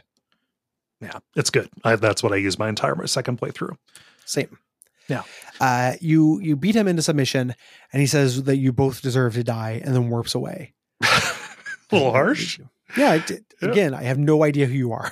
Yeah. You travel, and see, again, that matters. Like I imagine a straw man being mad and being like, no, you get who he is throughout the game. And then you're supposed to think back on him saying that and then feel the effect of it. And I have a very hard time. Like if I'm feeling nothing in the moment, like it's very hard for me to grasp onto that. So to know to bring it back later. Yeah. If a guy just randomly says, you did this, it's all your fault with no, like that's a very common video game thing. Like you fucked it up and you don't know. That happens a lot in video games. Yeah. When it does, there are hints and there are, again, very specific bits of detail. Compare the dawning realization that you sank the car in Disco Elysium. Right. That is a you fucked it up thing. The character doesn't just shonen yell at you that you ruined everything and then run away to go fight you again, though. They know, but they're walking you to it. Yeah. They're like, there's a tragedy in that you don't know. It's not just player ignorance, it's character ignorance. Here, the character knows, presumably. I just don't know because the game has not given me any fucking text. Yeah. We get a clear indication later on of what Christian's relationship with the main character is. Yes. But also given the nature of this world, is this actually them speaking, or is this something trying to fool us into a conflict when it wants us, when it does not want us to be reconciled to each other. And again, I have even though we do get a clear idea, I don't even have like a fun little guess idea at this point. Right. Yeah. So we walk along the tracks and we get to this, it's like a tropical forest town. It's like a trailer park, but there are some houses around. It's entirely abandoned. There's this office building to the south. It's got a tape marked future in it, but we need to find a place to play it. Yes. There's a trailer in the yard behind this office that has another videotape called Past. Gotta grab that as well. The beach to the east has a stranger on it, and you talk to him. You talk about how they used to have the stranger talks about how they used to have someone, but they left because they didn't like what the stranger became. And they talk about how they've always been trying to be something they're not. Again, very, big identity themes. Yes. There. So we go to the basement beneath kind of the central house that acts as our save spot. There's a cross inside, and there's a VCR hooked up to a TV, and we watch these tapes. The first one that goes in is the future, and we see these glowing red numbers, or glowing red figures rather. There's a humanoid. There's this rift. Occasionally, like in the stage, we've seen like a rift, and we'll hear a little phrase when we touch it, and then an enemy will come out. And then we see an archway. And then the tape ends and we get the numbers 149. We're going to input those a little bit later. It's not a year. It's the number of days I spent in an asylum in a youth. We go and we watch The Past, the little treat for two people. We see this rolling ball or boulder picks up speed as it gets closer, similar to the train coming at the TV thing. You see a rough drawing of 2 eyes crying in a mouth. And this also ends with the numbers 149. Yeah.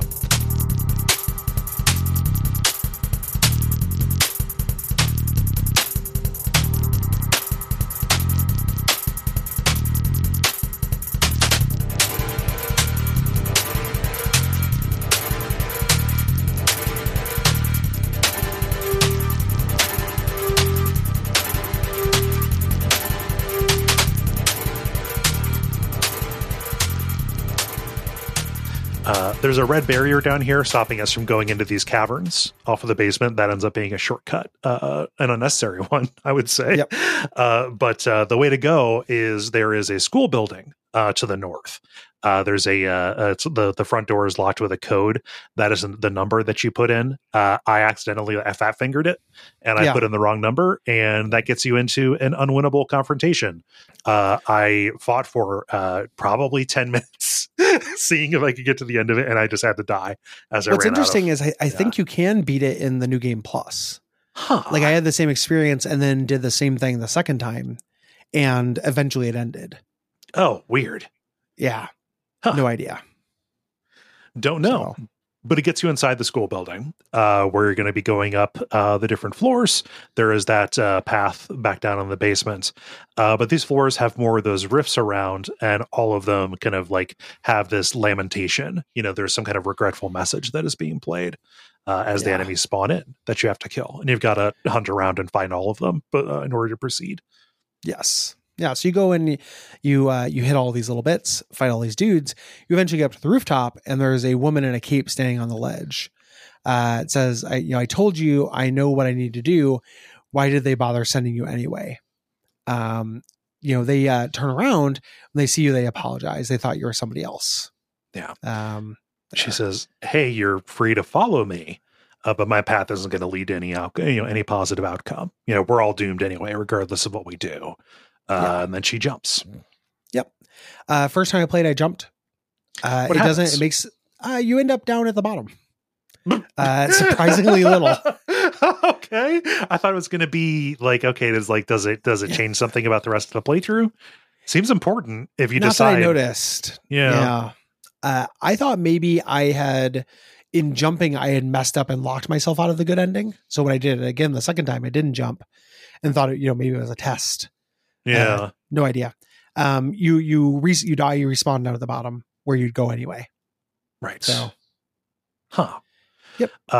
Anyway, you go back down and you go into the basement. The gates where you need to go are open. And we get up out of the cellar door, headed east from the school. And now we're on like this desert highway. We can take the bus if we want. But there is also, you can just run along. I think there's a virtue off to one of the sides if you're poking at the sides. Yeah. But you get to the outside of this like Colosseum looking thing, and the path around it is blocked. They say only those who fight for the cardinal can pass. Yes. So we go into the building here. This small kind of desert community built around this Colosseum here. To the south are worshipers who are ecstatic because there's a new fighter. There's a band playing. Mm-hmm. There's a little tent city where the gladiators live, all little guys.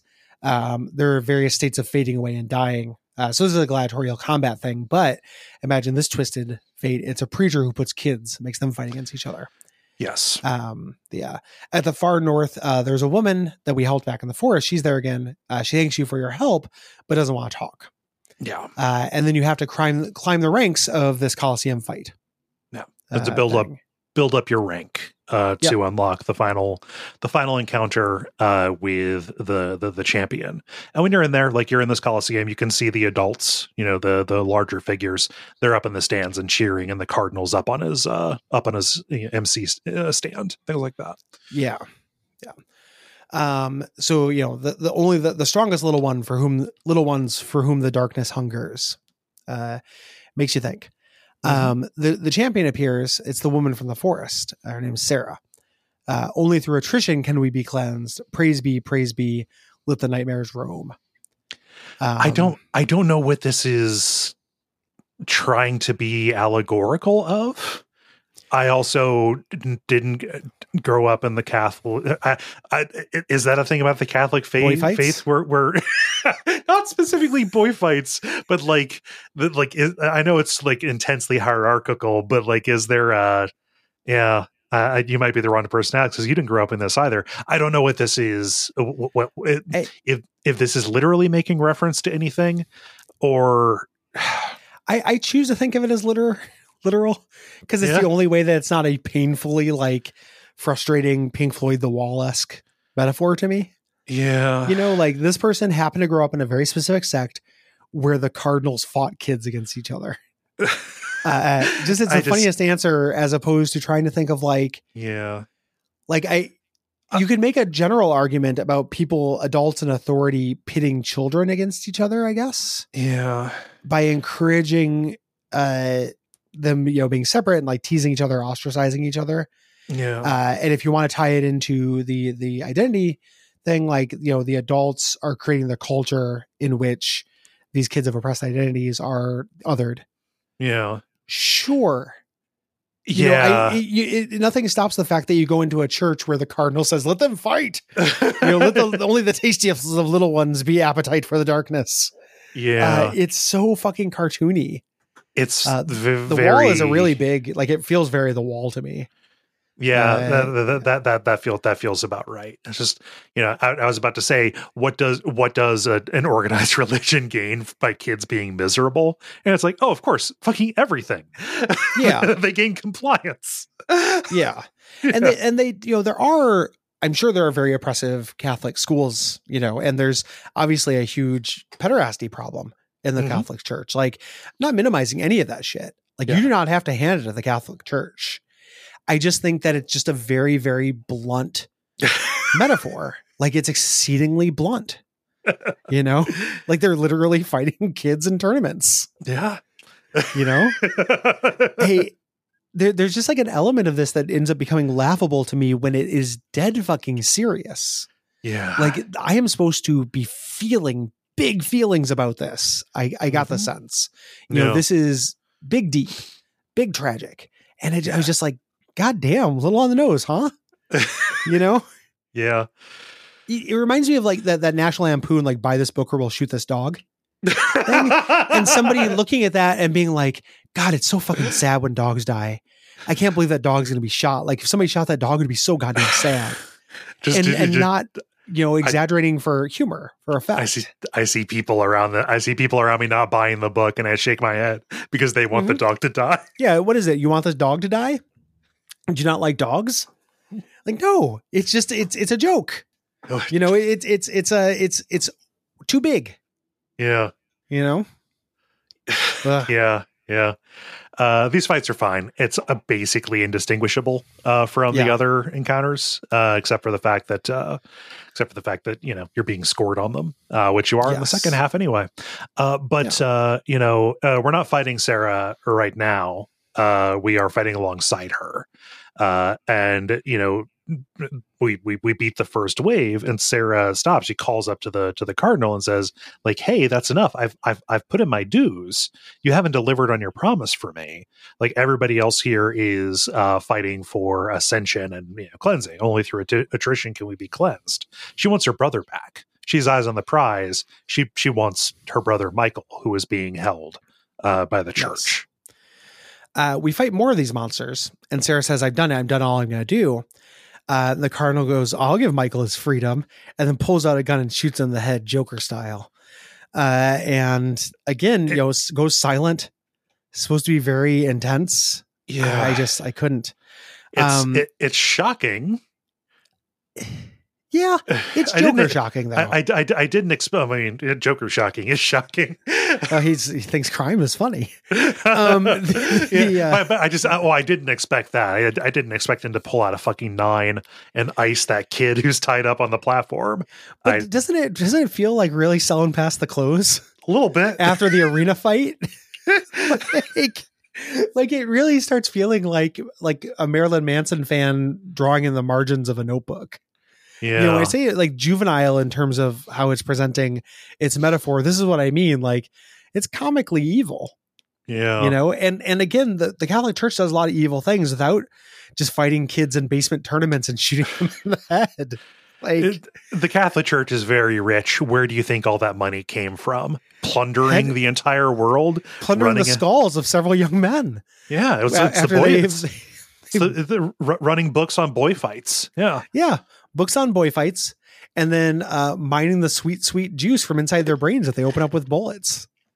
Yep. You know? Fucking A. We get another vision at this point.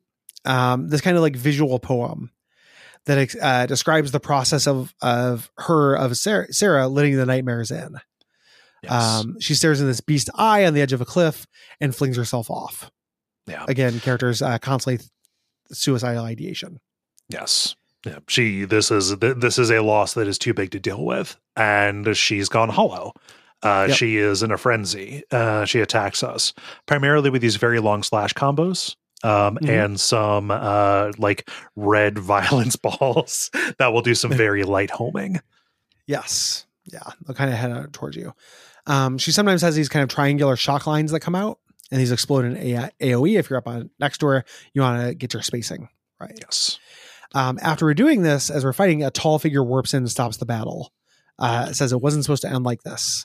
Or she says that. She raises her arms, and then you're at the bonfire outside of camp. This is the woman who rescued us at the beginning, who kind of woke us up, revived us in the river. Yes. So we wake up, we walk along from the camp, and we reach this construction site in this rundown city. There are these ghosts of these hood figures walking back and forth, and we climb to the top of this tower and find Christian here. Yeah. He says, we don't have to get to it right away. Sit down and let's talk a spell. And we look at this distant radio mast. Yeah. On the horizon. Yeah. He says his dreams are fading. That's a sign that the end is near. this corruption that is coming. They're being taken away, something essential. And he says, I don't see any point of going on. And kind of one of the biggest things that stings about this is like, would we have been friends before, or like were we friends before all of this? You know, like I can't actually remember, and our character is mute. It's worth saying. Yes. There is no confirmation on this. Yeah. And then he goes, I hate you. You dying is the only way, and he starts a big shonen fight. Same combos, big laser. Before you finish him, he warps away, saying, why don't you just stay down like the rest of them? He's going to erase you and unmake you there. Again, like what I do, man. You find the crane key down on the bottom floor here, which allows you to move some debris, so you can go deeper into this location. And this next location looks like kind of a modern city streetscape with construction going on here. Yeah, there's like street lights and stuff. Yeah. This is another big dungeon. You are going around trying to find keys to equipment, moving walkways, lifting barriers, things like that. All while, again, engaging in the combat. I think this is about where the combat starts like singing, and quickly it's going to become a lot. Yeah. This is good. Like, it's still everything in the first playthrough I'm pretty happy with, play-wise. This is good. You reach this balcony railing. This big nightmare called the Depths appears. He's a background boss. Its head is in the background. Its hands come down. So he slams down, has these shockwaves. If you're just doing normal attacks, you have to take these hands. You can parry him, though. It has that really good, like, this thing looked too big to parry, but you can parry it. Love it. Feeling almost like a Sekiro thing. Really, really good. Halfway through, it recharges and sends these two marionette nightmares to fight you. So it has ads while it sits back and watches. Yes. And then its health bar fills up again, and we're about to fight it when this blue figure rushes in from the darkness and says, hey, that thing is going to swallow everything whole if we don't use this crane in the distance to kill it. We need to run. And this gets into a section where we're running through the wilderness. She is holding the darkness back. We have like a small time limit to defeat the enemies in an arena before we progress until we get to the foot of this crane that we have to run up. Yes. And then we get in there with this room full of red crucifixes, and there's a person there in front of us. The only thing we can do is attack. Right. This person. We do. And then we wake up in track 7, Lethean, forget river. The Arboretum, tree place. Yeah, tree place. Forget river. It's a no member. This blue person wakes us up. We're in this river by a snowy wood, and they say, "Hey, you're acting strange back there. Are you looking for Lethian? You know, I've seen a lot like you coming through recently. You're not the first. You won't be the last. Does that make you feel better?" This person being a little guide that takes you to Forget River. So you need to stop calling it Forget River. I'm never going to stop calling it Forget River. It's a perfect description. Yeah. Oh gosh. So she says, "Hey, you go on ahead and I'll catch up with you," which is not how a guide works. No. But the pacing is kind of interrupted here. Sometimes we just kind of do a slow walk while some dialogue happens. And she says, "So Natalie, or what are you calling yourself nowadays? You're ready for this to end, right? So whatever name we put in, it's Lucah by default. It is not the name, that this guide knows us by." Yes. You walk along the path and we get these dialogue choices, but we can only, and they're all, it's very Fallout 4. Like they mean a lot of the same things. Yes. But we can only respond with ... In the first playthrough. On the first playthrough. There's changes in the second playthrough, even though I don't know when it changes, what doing the different answers changes when you can do them. Yeah. Reach these small buildings where you have to go inside, and there are these gate rifts. We have to fight the enemies in order to proceed back to the real world, going through a series of these. Yeah. And we reach the final gate. The blue person says, "Hey, once you go through, there's no going back." Is non-existence really so bad? It didn't bother us before. We want to come back to life. Yes. Yeah, I suppose. And she apologizes, saying, "Yeah, I'm just never going to understand you." And then we get a vision. And this is one that is pretty tragic. It's Lily. Lily's her name. Kind of crying. And then there's this outburst of violent images and words. And her character feeling guilty for, breaking her heart, for, this rejection, and just she has this, just this hellfire comes out. The corruption calls to you. And then you're alone. Yep. You're in the dark and you see a prompt to hold the right stick to transform. And when you do, you are in this kind of other realm. We've transported into a mindscape of some kind. There's a boss called the Harbinger, you may remember, from the beginning of this, who we can fight, and we're really good now. This is our secret power up we can do. Yeah. So the transform, you do a lot more damage. You're faster. You can, your stamina drains less. This is at the expense. So this power is at the expense of increased corruption speed. Yes. Yeah. We go north here. We're at this camp. We can rest. And there's a priest here who's like, "Do you feel like giving in?" We say no. And we take the elevator up the top. We fight through some kind of combat hallways and rooms until we reach the top of this tower. And it asks us several times what we want to go through. You're going to have to face your own consequences. You have no one but yourself but to blame. I had no idea what that meant. Same. Again, it's cart before the horse problems. Like, if you're going to make this decision feel bad and weighty and want to give me pause, I do not know the stakes. You very purposely withheld those until playthrough 2. Mm-hmm. So sure, I don't care. Flip a coin. Whatever will get me through this faster. I was literally trying to second guess the game, saying in video game semiotics, this would be a bad ending thing that would make me do it over again. Yeah. What can I do to be done with this? Mm-hmm. And that's not good. That's not, that's not an encouraging thing to be a motivating factor in decision-making in games, I feel like. Yeah. I kind of like with Christian, I don't know what I did. And even with the fullness of, knowing what happens in playthrough 2 and at the end, when who I am and kind of what the nature of this world possibly is, the person who is saying, "Are you ready to face the consequence of your actions?"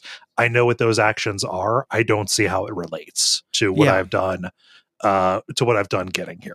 Right. Yeah. And again, not knowing that until after you've already been asked to make the choice, I don't think is a great move. Personally, we get up there. Christian's up there. He points at this kind of black sun on this cross there, a sun that doesn't shine. That's their cleansing. And he's underwhelmed to see it finally. It's a crock. This is the paradise we were promised. We've been walking through the paradise And, it was nothing. And this is the thing we were told to go to, and it's basically nothing. So here we are. And then he goes shonen. He says, show me you're better than me. Show me that you deserve to go. The constant ranking of people that happens in shonen. Yeah. I gotta know who's the best. Yeah. Yeah. I don't know what my combat ability has to do with your self-worth. I'm very sorry. Yeah. You feel this way. I really am. I'm going to hazard nothing, yeah. And you telling me that it doesn't change that, they give us the option to taunt him during the fight. Taunting makes an enemy take more damage when they've been taunted. Yeah, I think it's an interrupt, or it draws them in as well. I'm not sure.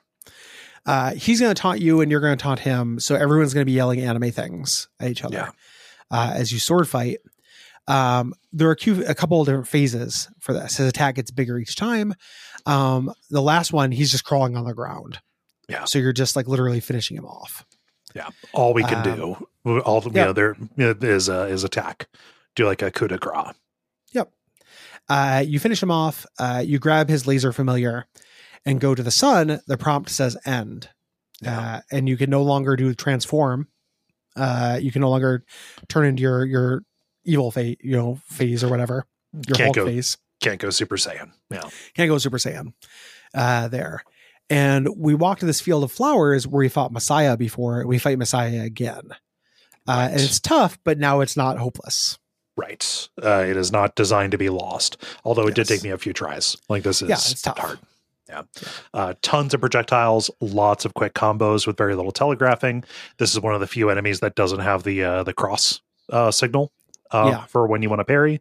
This is one where you're going to really want to lean on those rewinds in order to learn the patterns and stuff.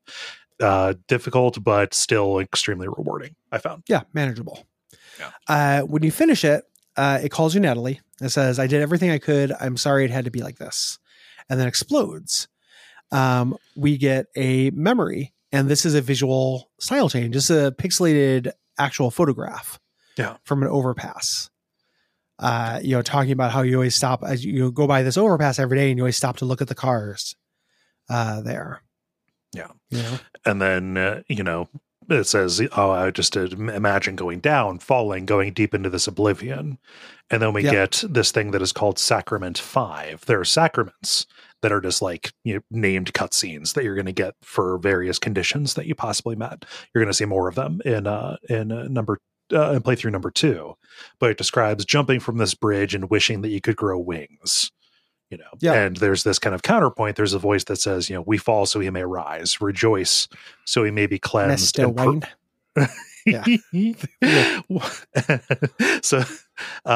he may be cleansed, and pray we never awake again. So just kind of this sick twisting of religious language to talk about the falling being its own kind of ascension, and the oblivion that waits at the end as kind of a false paradise. Yeah. Ex oblivione. We get our credits. The voice from the beginning says that told you everything would be okay because it was trying to help you, but maybe you can break through like a whisper at the end of the world. It calls to you.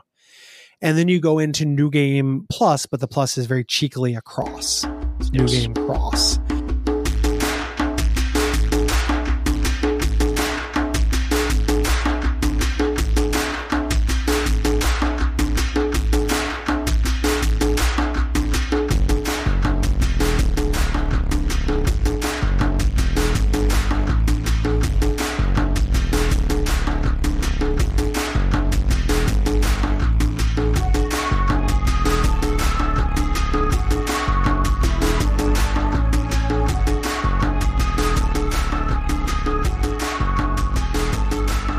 Everyone knows my opinions on playing a game twice. I don't like it. I think it's a lame trick. It's not optional. Mm-hmm. A lot of this is crass repetition. Yeah. That has been true in all of the games I played that have this. Mm-hmm. My understanding is Nier Automata does it better, but not right away. Mm-hmm. Like playthrough 2 is still half the same, and then it eventually gets completely new. Yeah. Don't know if that's, I haven't played it. It's my understanding through osmosis. You're playing as somebody different, so the combat is different. Yeah. But you're still going through all the same plot beats and areas for at least part of it. Yeah. Not good enough. Like I don't want to repeat something for no reason. I just never want to do it. Yeah. This game, like all games that do this, does not justify it. It's a really short game, so it's not a big deal, right? I got bored in the first half of playthrough 2 of this because I'd done it all before. It's weirdly just a different version at a different scale of the multi-phase boss problem. I beat this boss and then the meter fills back up again. Yeah. God damn it. It's really demoralizing. And at this point, like as much as I like this game. I think that again, it's like a B, right? Overall, this is a good game. I think it's worth playing, especially if you like this kind of combat. Yeah. It's fun. I would have been okay being done with it. And partly because I had the suspicion that it wasn't going to have like a lot more tricks to show me. And that turned out to be correct. Like it gets harder, but the way it gets harder, there's a lot of HP sponge enemies in the back half of the second playthrough. Yeah. I would have been okay being done with it.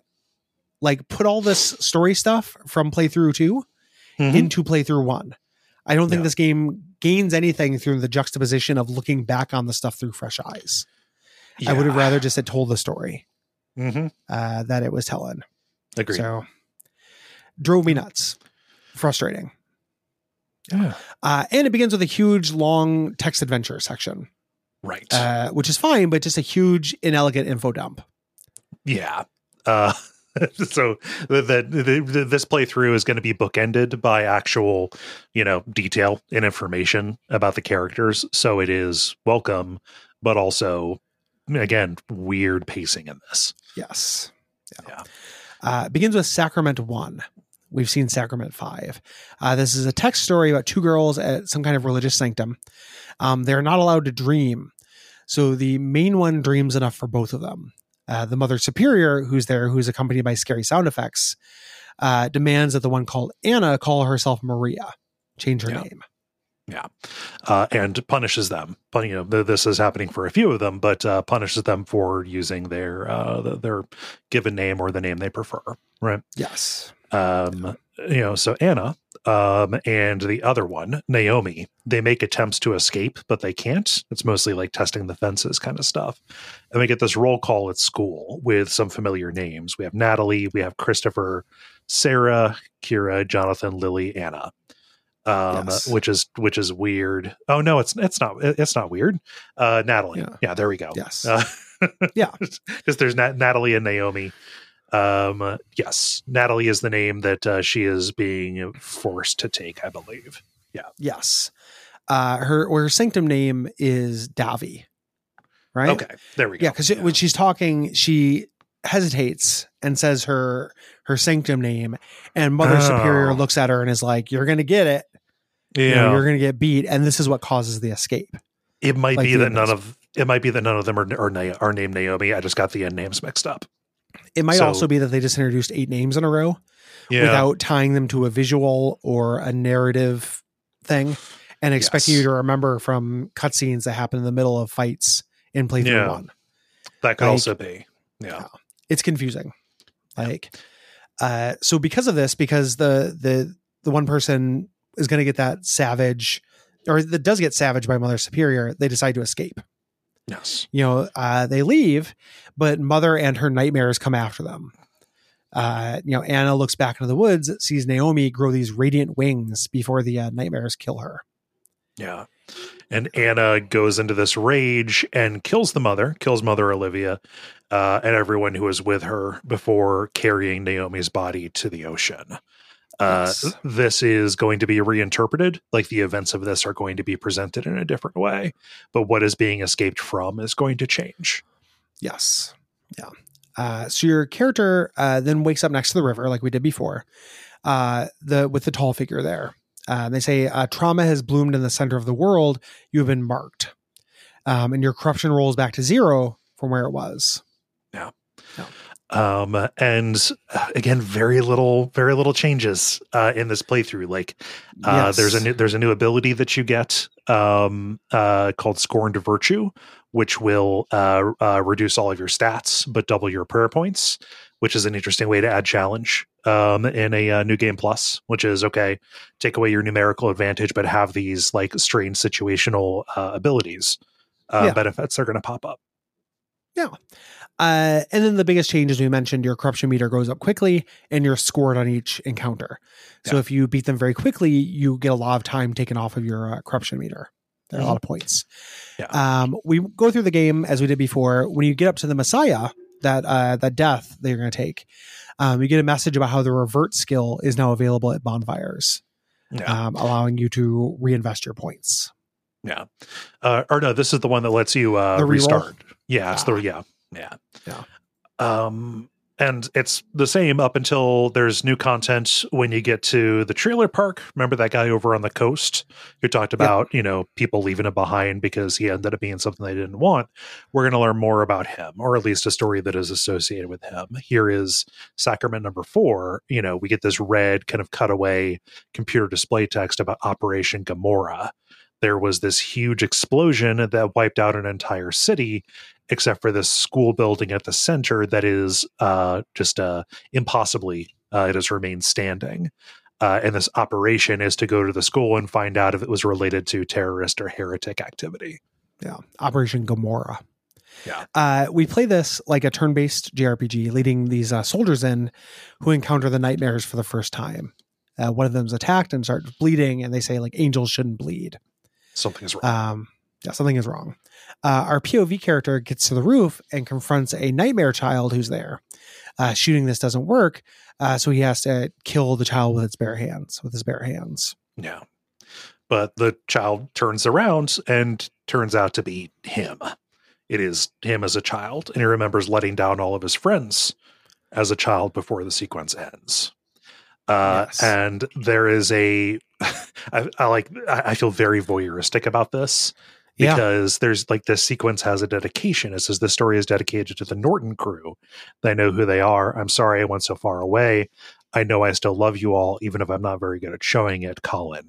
This is a message from the developer to his friends. To his antivirus program. You know what? I fell in with a bad crowd, like John McAfee. Bad guy, shouldn't have gone to Belize with him. No. And then please stick to the rivers and the mountains you're used to. Yeah. I felt I didn't like how this felt. Like on the surface, I like it, right? Like it's a very personal message and it obviously means something. Voyeuristic is the exact right word. Like I felt like I was reading someone's diary. Yeah. Like after that happened, I didn't like it. I didn't like the feeling it had. I also don't know what this little bit of play and story has to do with these people. Yeah. Fucking Operation Gamora to a school that survived a bomb that's filled with monsters. And then you strangle your young self. Yeah. Like it feels very juvenile to me. And I mean, no offense to the guy who made this. Like there's something I'm not getting that is keeping me at arm's length. Yeah. And like this does resonate with me personally because I totally know the feeling of drifting away from friends, specifically because of depression or that withdrawal that kind of comes in. Like, yeah, I didn't return calls at first because I was depressed, but then I felt really, really bad that it had been so long. But what on earth does that have to do with leading a paramilitary strike team into a bomb, like the single standing school? Well, obviously, and strangling your child self. Obviously, you've never struggled with this, Gary. Yeah, I don't know what it means to, I understand what you mean. Like you're trying to say that like the base idea of what it's trying to communicate is good. Yeah. My point is that's not enough. Right. Like just saying the thing that is supposed to be the relatable emotion is not the same thing as portraying an allegory or a story that expresses the relatable emotion. The two things are not related. Yeah, they're not related, and that's where this falls down. Yeah. Right. Like that is very relatable. Letting your friends down. Like I didn't know how to show it. That happens all the time. That's something even when I'm not in like the depths of depression that happens. I feel like an immense amount of guilt for friends who I don't spend enough, time thinking about or reaching out to or whatever. Yeah. I think like, oh, do they think I don't care about them? I do care about them. It's just life is busy and big. I get that feeling. It entirely fails on a metaphor level. Yeah. To express that. Yeah. And maybe if I was part of the Norton crew, I would understand what this school and these nightmares and strangling your younger self would be. I'm just not, and I didn't not get enough of a cipher. Yeah, it's weird because the last bit rings true, but I'm still very alienated because again, the things don't connect. Like you gave me again this very kind of I feel kind of oily, voyeuristic. Like I got the sting of that without any catharsis related to that feeling, putting the thing that came immediately before it into a context. Right? Just saying a thing that I felt before is not enough to win my empathy. Yeah. Like saying a feeling that is human is not artful. Yeah. Like just naming it. Like you as an artist, like I think that the job is to process that stuff. Yeah. And articulate it in ways that are interesting and artful. That's the thing I don't think this game does very well. You can't just say out loud how he's feeling. That makes me angry. That's not what I'm saying. No, I know exactly what you're saying. No, yeah. I'm making it's a Futurama joke. Oh, yeah. Gotcha. Yeah. It is just saying what he's feeling, but it's also all the stuff he says next to it. The lack of juxtaposition that is infuriating. Yeah. They leave behind a videotape called The Dream. When we go and put that in a VCR, there are images of an eye. And this opens up a shortcut back to the school. Right. So you don't have to do the stuff with the keypad. You just get into the back of it. I don't even think you have to do any fighting. You just climb up. Yes. Yeah. And at the end, you get up to this fight with Christian at the top of there. At the end of the fight, you're given a choice to embrace him instead of kill him. So when we say at the end, we don't mean at the school. Literally, there's nothing new until you get to the end of the game. Yes. You continue through all of that stuff. So all the kid fights, all the boy fights, all the subway and the trailer park and the everything until you get to that fight, the shonen fight with Christian. The only difference here is instead of finishing him off, you can embrace him. Right. Yeah. And he says, I'm scared. I don't want to feel or be like this anymore. Like this is not a way to be the way that he has been. So we embrace Christian and then we wake up. We are in this messy bedroom. There's a TV and a game system on the floor, and we step out into this field of clouds, and we are running north, trying to running north, and then we ultimately find ourselves at the lakeside, where we started the game at the riverbank. Yeah. The hooded woman who woke us up before, she's there. She says that you remind her of someone she once knew. That innocence, that's what led me here. That's what led me to create all this paradise doomed from the start. Now we're alone. No sun, no God, only an empty faith. And she shows you her real self. Do you see, Natalie? Our hearts are one and the same. Yeah. And she says, Natalie, you are not meant for this world. You're impure from embracing this corruption. You have let Lucah, this new name that you have been going by, into your hearts. You're now, of this place and need to be flushed out of it. And we go into this very, very tough multi-phase boss fight against Maria. So remember this young love story, these two, these two girls, trying to escape from this church, Anna and Natalie. But now I think Natalie is non-binary as well. Using they. So I just don't want to, I am unclear, and multiple characters are referred to by multiple names and in multiple contexts. We have not intended to misgender anyone during this. If we did, by using she instead of they, I just don't have the fucking org chart. Yeah. This game makes it very hard to be a good ally, as hard as I'm trying. So, not necessarily two girls in love. Yes. I think one is non-binary. Okay. And it's not, no specific gender is stated. And you can, I named my character Cole. So you can kind of read into it. play into it how you would like to. Yes. Just remember these two characters, oppressed by the church, they want to get away. Natalie got out, and Anna, died. Anna, Maria was the name of, Anna at the church, and she is here fighting under that name, under the assumed name. Yeah. Yeah. Very tough. Big damage sponge. Lots of AoEs, multiple phases. Summons lots of ads. Like, this is very difficult. Yeah. You beat her second phase there. She goes, Naomi, no. Natalie, no. And she enters her final form, where it's keeping you at a distance. It really wants you to parry. You have to stun her to get in. Yeah. Dodge forward to get close enough to her. Mm-hmm. It's a good mechanical test of the mechanics. It's also phase 3 of a 3-phase boss fight, which I'm never that crazy about. Yeah. Where when you die, your corruption can go up, and if it gets to 100, you have to restart. Yeah. I thought that the Messiah was a much better test. I think so too. This is where I put on some cheats. Mm-hmm. The risk of my corruption getting to 100 and having to speed run this again was too much for me. Yeah. I did not add no more appetite. I was full. Yeah. So this ends with Lucah telling Anna, saying, I love you, but I can't stay. This is the first time we're getting anything from our character. Yes. They say, I can see the edges of this place, and I'm afraid that it will swallow me whole. And we get Sacrament 7, where Naomi leaves in the middle of the night while Anna is dreaming, and goes to the beach to rip out their feathers. And every time they rip out a feather, it's this agonizing process that makes their mind scream out, no, hey, something's wrong.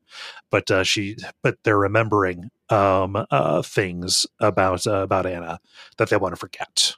Yes. And pulling them out one by one until there is nothing left. Severing that connection between these two lovers.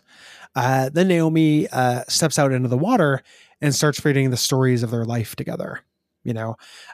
Says, when it became harder and harder to fit you into this dream that you had of you and I, it wasn't a dream of our own. It was only yours.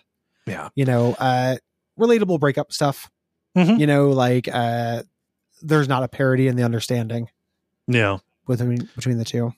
Yeah. It was trapped. It was almost a replication of the structure. Just I was being erased. Or effaced in a way that was not, commensurate with my needs to actually grow and become my own person. Yeah. So they know that Anna's was running out after them. As they walk along the water. And the text says, "But I came to the edge, the end of your world, and I took my last step." So this is recontextualizing the fall. This is stepping out of the hell that stepping out of the hell that Maria / Anna had made for Lucah, or the Naomi, bad relationship. Natalie, the bad relationship, taking this step and choosing the oblivion of the unknown outside of this relationship that used to be their sanctum, but had become a prison of its own, right? Yes. It's a weird, that's an interpretation I got from this as well. I don't think of stepping out of a relationship as oblivion. Mm-hmm. I'm not saying that to you. I'm saying that to the game. Yeah. Right. Like the word it uses for this metaphor is oblivion a lot of the time. Yeah. And it's not the word or the sentiment I would use. Yeah. It's the unknown. It's the edge of the map. Yeah. Yeah. Yeah. But there's tons of stuff there. Mm-hmm. It's not an oblivion at all. And it's very different than desiring oblivion, because you don't want to feel, getting out of this relationship is not a way to not feel the stuff. You're going to feel a lot of shit, I don't know. It doesn't totally hold for me. So we're back in the boss arena. Maria has remembered that they're Anna. They apologize for all that they've done and beg forgiveness. Yeah. And this is as Christian helps you limp away and talks about how he finally understands that we won't always be alone. We don't always have to be what they want us to be. Someday it will all get better. Yeah. And then Christian and Lucah get to the edge, and everything falls apart. Christian says, "Hey, I love you," and then hopes that, we meet again on the outside of this. Yeah. And then you get credits, and after the credits, there's a message directly from the developer saying that they're proud of you for finishing the game, and they hope that you can meet the challenges in your own world, and it's okay to be alone sometimes. And I don't like the way that made me feel that he did that. The developer did that was not, I don't think, the intended feeling. Like, that is a sentiment I agree with. I just could not connect any of these feelings I was having during the game to anything. Yeah. It didn't even feel, it felt like a Lego kit with missing parts to me, and not even missing parts like make your own thing that's fun. It's like make your own little monster that could conceivably be something if you squint. It's it's a Lego kit with missing parts that ends up feeling a little bit more like an IKEA IKEA thing with missing parts. Like, well, shit, a lot of missing parts, and it's like, I agree with the sentiment. I don't want anyone to think that I'm like clowning on or shitting on the idea that it's good to meet challenges in your world, or that it's okay to be alone sometimes. Like that feels obvious to me, like uncontroversial. Unsubtle to a degree that, like, of course I don't disagree with that. That's a good message. I really have a lot of problems with how this developer tried to tell that message. I just don't think it worked. As a storytelling exercise, I don't think this game works. And I don't know the sudden swerve, because this information is presented so late, into this being about a dysfunctional relationship. Yes. When very little was, kind of laid out before. And to me, trying to draw an equivalence, or at least point out likenesses. Yeah. To parallel what it seemed like it was about with this other thing. Like, I really don't know, given the fact that this whole thing was a construct, is this a process of Maria/Anna letting Lucah go? Is, Lucah actually involved in this? If so, are they, how does Christian's role, fit into that? Because it should be Anna and Christian who are, at odds with each other, kind of going up against, like, everything that Christian's character was about is kind of taken away, and leads to him feeling very, like, a very, I don't know, just scattered. Very, very scattered character. Yeah. And very important as one of the three named characters who shows up most consistently. Right. Yeah. Like, obviously a load bearing character to the plot. I think that the problem with interpreting that you're running into is like saying it's swerving into being about this as if it has an answer. Yeah. And I don't think it does. I think this is a work that wants to plausibly be about that, but plausibly be about a lot of things. Yeah. And get by on a general quantity, not quality of themes. Yeah. Like, there's a lot of things this can be about. And I know that jazzes some folk. And I also recognize that those folk may not be jazzed by this, because there are degrees of that. There are ways to do that well. Like, this is a complicated work that engages with a lot of different themes. I just don't think this one successfully does it. It's not a good example of something that is successfully grappling with many themes. Right. And in just on a personal level, entirely failed to touch my heart, which, to have this sincere message at the end from the developer, I need to kind of be in an emotional space with it. But like, the challenge of the combat with the challenge of overcoming these issues did not connect. There was a real lack of specificity of detail, like other than a huge dump at the end when you're talking about these things that, the relationship, like the things that they loved about each other, which, as there wasn't scaffolding for. Some of those are good details. It just wasn't enough, and it wasn't unified at all. Like, it's pretty rare that I've played a game where I've liked the mechanics as much as I've disliked the story presentation as this. Yeah. It's a real big gulf for me. Yeah. Yeah. Lucah. I'm really glad we did it here instead of Bonfireside Chat. Yes. It would have been a real similar episode, but it would have been very difficult to try to explain who all of these bosses are and what they represent. And this is not a very documented game. No. If you try to look up like fan theories on that stuff, there's some, but I haven't read anything that's very compelling in terms of unraveling this. And again, most of the reviews talk about how fun it is to play. Right. There is kind of a whole mystery nobody wants to solve, it feels like. Yeah. As well.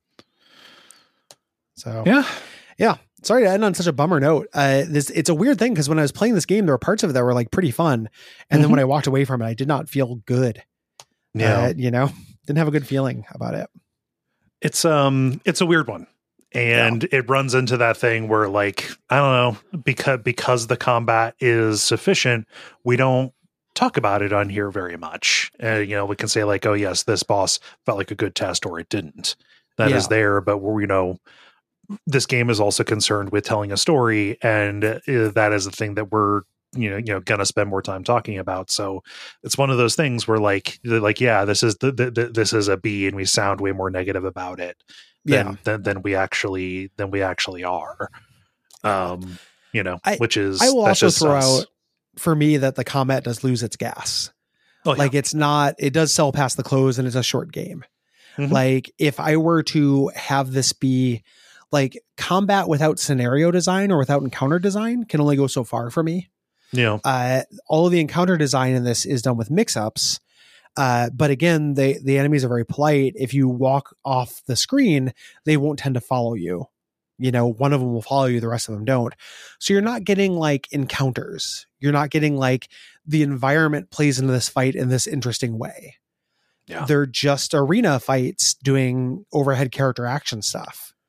And even in like more traditional character action games, that's an issue for me. Like the endless bland hallways of Bayonetta were an issue for me. Yeah. Like the fact that those environments didn't matter. Like I just need a more holistic game than Punch Out, overhead Punch Out with poetry in between the parts. Yeah. So yeah, bad taste in my mouth. Like, even though it was kind of fun. Like with everything, I know I harp on this, but could do with more consonants, more integration between mechanic and play. For a creation that seems very interested in both, you would think that those two would have met. Yeah. And knowing the origin of it, like that it came from this game jam, like, and the action came first, and then the story, like, it makes a lot of sense. It's also, I will say that it's not done any favors by, it's not done any phasers. It's not done any phasers, flange, reverb by the games on either side of it. Right. So like we said Hades, which I think is a better action game, like more fun, more variety. And then the next thing we're doing is Citizen Sleeper, which is a game that is 100% relevant detail. Like it's very easy to connect with that game with your heart because it's all very human stories. It's like the opposite of how this game tells its story. So if you have anything to say about Lucah, we want to hear from you, especially if the story stuff resonated with you, like definitely want to hear from you. But also if you have anything to say about Citizen Sleeper or Subnautica, please send us a message at duckfeed.tv/contact by the 15th. Yes. And if you have thoughts about March's games, which are going to be Cuphead, The Coin Game, Mark of the Ninja, or Crisis, please write in by the 15th of March. Again, using duckfeed.tv/contact. If you have thoughts about multiple games, please write multiple responses. That's just how the episodes need to come together. Both Subnautica and Crisis are going to be premium episodes. So everybody's going to get the generalities and the mechanics on those, but kind of the full recap of what goes on, the back part of the episode, that's going to be for our patrons. People have gone to patreon.com/duckfeedtv. Yeah, we really appreciate that. You can also rate and review, subscribe on your podcast directory of choice.